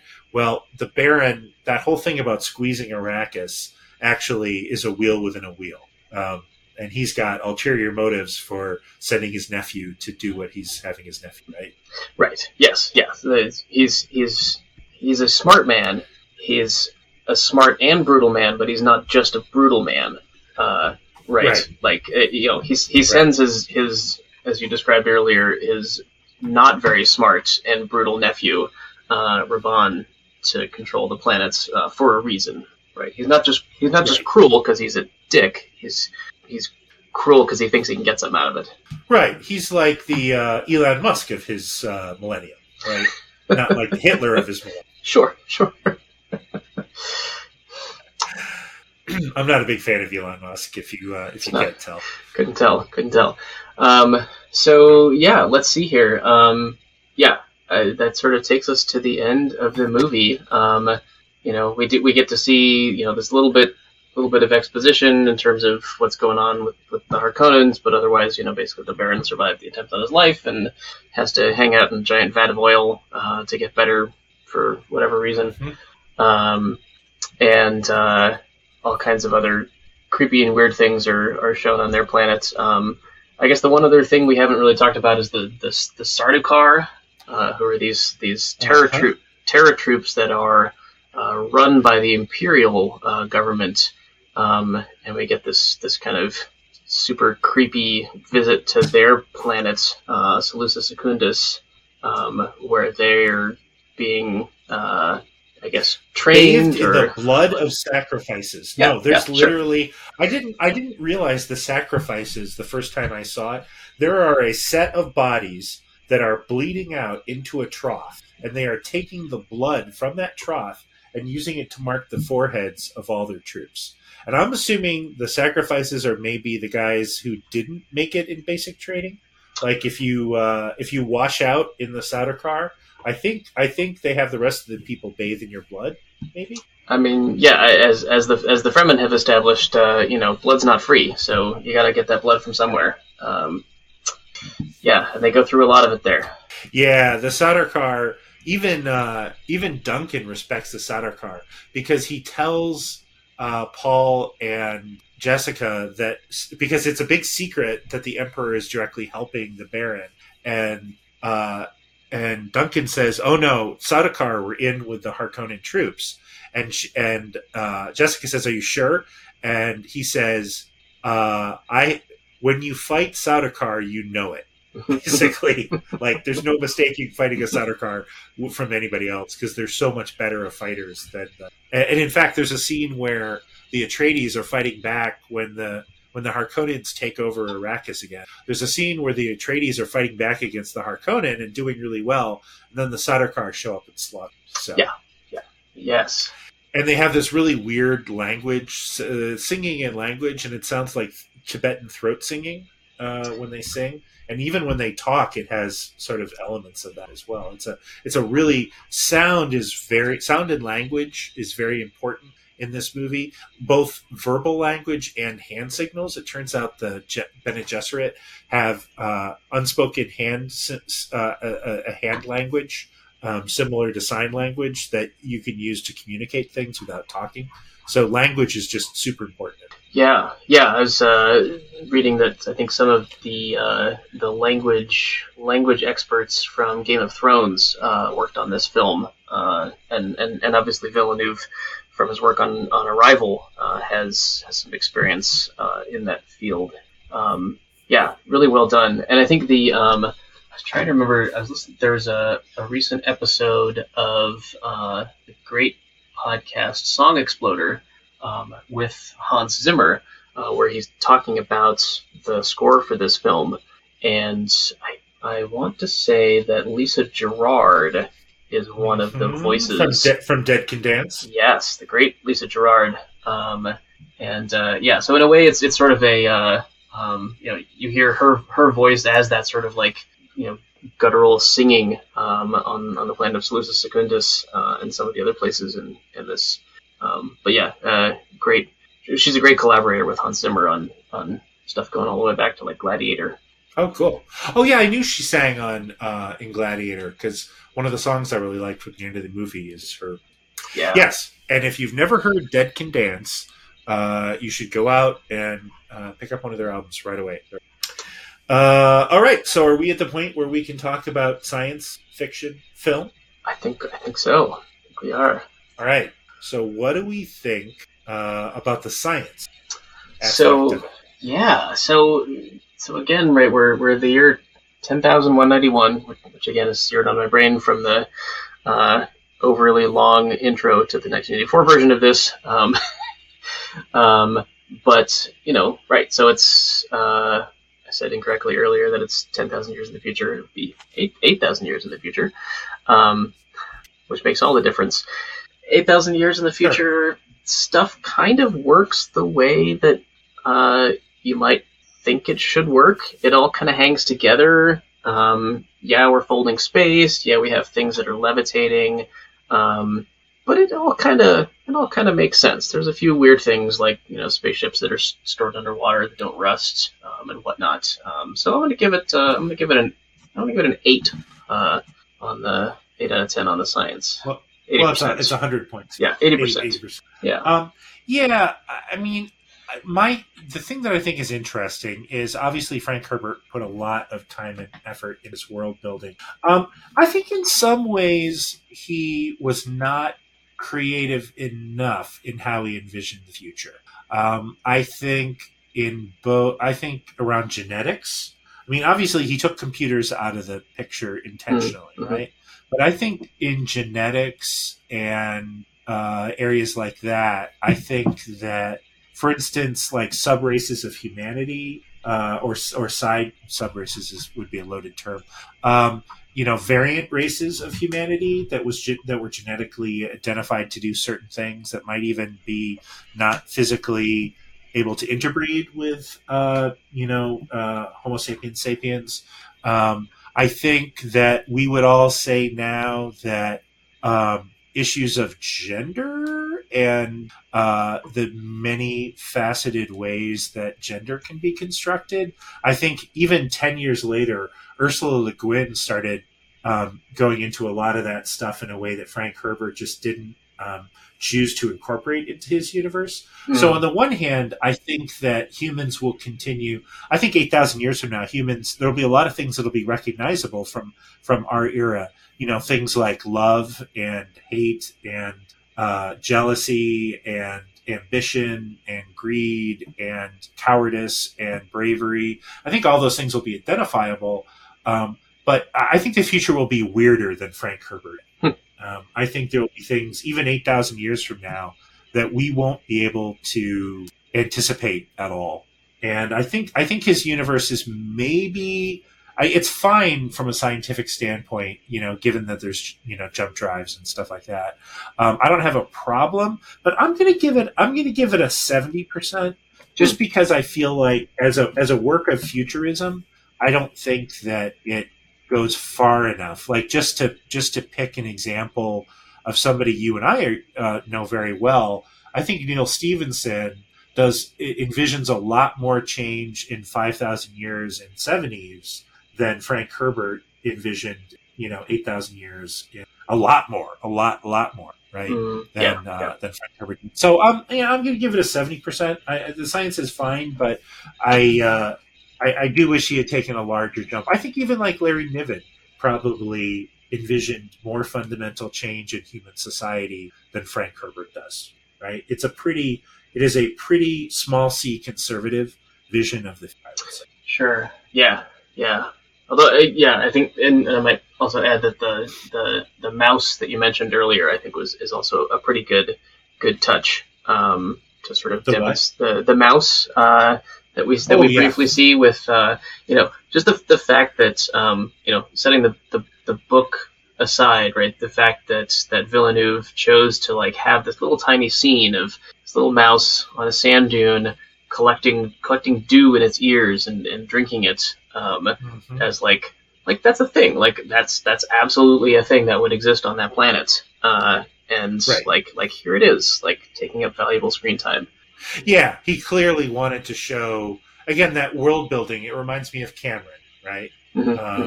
I hope that humanity evolves even more in 8,000 years ago. Humanity looked nothing like it does, right?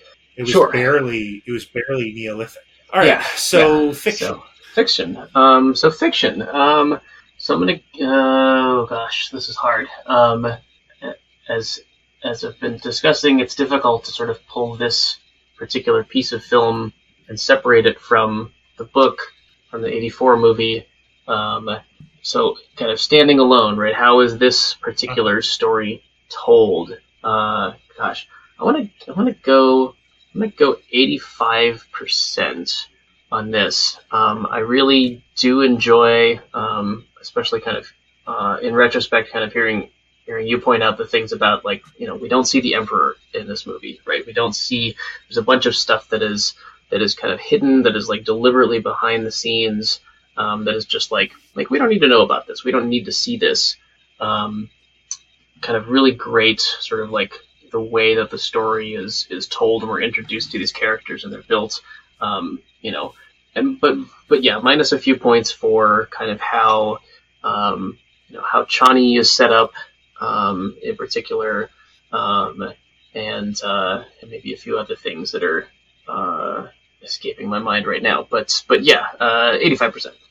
Yeah, actually, 85 was what I wrote down. Also, I think that I think it's very well characterized. I think some people have criticized it for being a somewhat cold film. I think Paul's relationship with his father is very warm, but his relationship with the three male figures in his life is very warm. Mm-hmm. But everyone else's relationship with everyone else, even Leto and Jessica, are a fairly, they're not actually the 1984 version of the movie where Leto is played by Jürgen Prochnow and Jessica is played by Franziska Annis. Like their relationship is very warm, but there are not nobody in this movie is warm with anybody else except Paul's relationship with his father and his two surrogate fathers. Mm-hmm. So, and you're going to guarantee that in one area when you hire, what's his name, Thanos. Josh Brolin. Josh Brolin to be in your film, right? Yeah. There's a great scene at the beginning where the Imperial agent is coming to Caladan, and Leto says, "Smile, Gurney," and because Gurney has this look of stone cold death on his face, and he's like, "I am smiling." Yeah. He's not a smiler, that guy. No. So yeah, I think we both think 85%. Good, strong characterizations. As a plot narrative, it's rolling along. It's hard without seeing the whole thing, right? It's like if you evaluated Kill Bill 1 without seeing Kill Bill 2, right? Mm-hmm. Mm-hmm. And you just try to say how good of a plot is Kill Bill 1, right? It doesn't hold up without Kill. But all right, film. Gosh, I'm gonna have to say 90% here. And part of it I think is the soundtrack. As I mentioned, it's a fantastic Hans Zimmer soundtrack. It fits, the soundtrack really fits the storytelling. And again, the episode of Song Exploder that he's on is great, and sort of he explains the sort of sonic world building that he does. And Villeneuve, right? He takes all of the things that he has shown us in Blade Runner 2049 and in Arrival, and really kind of brings a lot of it together to really visually create these worlds and this environment.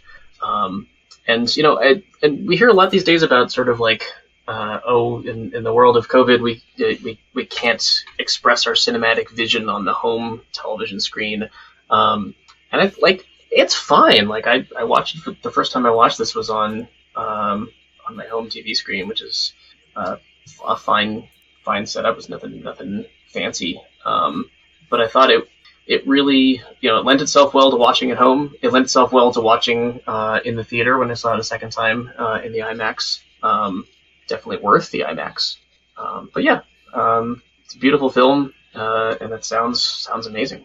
I saw it in IMAX the first time, and when I saw it the second time, I put it on. We have a home theater system, and I turned the volume way up, and loved having the volume up, getting all the, not just the soundtrack, but all the sound effects and just the sound of the movie was very rich. So I'm going to give it 98%. I think it is. Like I've said, as a vision, it is up there with Blade Runner or 2001, as just as strong of a set of visual images for a science fiction film as I can imagine. I can't imagine a movie that would have a significantly stronger visual sense than this movie does. It was pretty much perfect in terms of taking me both on Caladan, to a lesser extent Caladan, but very much for Arrakis, just to a feeling like I was looking at another world, right? That I was looking at images from another world in another time, the way Star Wars did, right? The way just all the greatest science fiction films do world building. So I'm giving it a 98%, which means when we put it all together, we're at 75% for the science, 85% for the fiction, and 94% is our total scores. All right, what are we doing next? I'm looking at our list here, and you mentioned in our discussion, Forbidden Planet, which is on our list here. I thought that might be an interesting break to go from something that is fresh out of the cinema to something that is way back. I would love to do that. Leslie Nielsen in a role that is not at all like Airplane or what was the cop one? Naked Gun. Naked Gun. Police Squad. Yeah. And Police Squad. Police Squad. Yes. Yeah. Nothing like any of those shows whatsoever at all. I totally think I would love to do Forbidden. Fantastic. All right, it's a plan. Alrighty. All right. Well, thank you for writing the bit this week, Tim. I liked it. And anything we have for our listeners before we sign off? I think don't put your hand in the box unless you know what you're getting into. Or if you do, remember what's the mantra? I will not fear. Fear is the mind killer. Fear is the little death. Yeah, fear is the little death that leads to oblivion. I don't know the quote exactly, but yes, it's the mantra to not fear. Used to have it memorized. All right, well, a good friend of mine has written a book called "Fear is the Mind Killer." It's about training for martial arts. I highly recommend it. Oh, cool! All right, well, thank you all for listening, and keep watching science fiction films.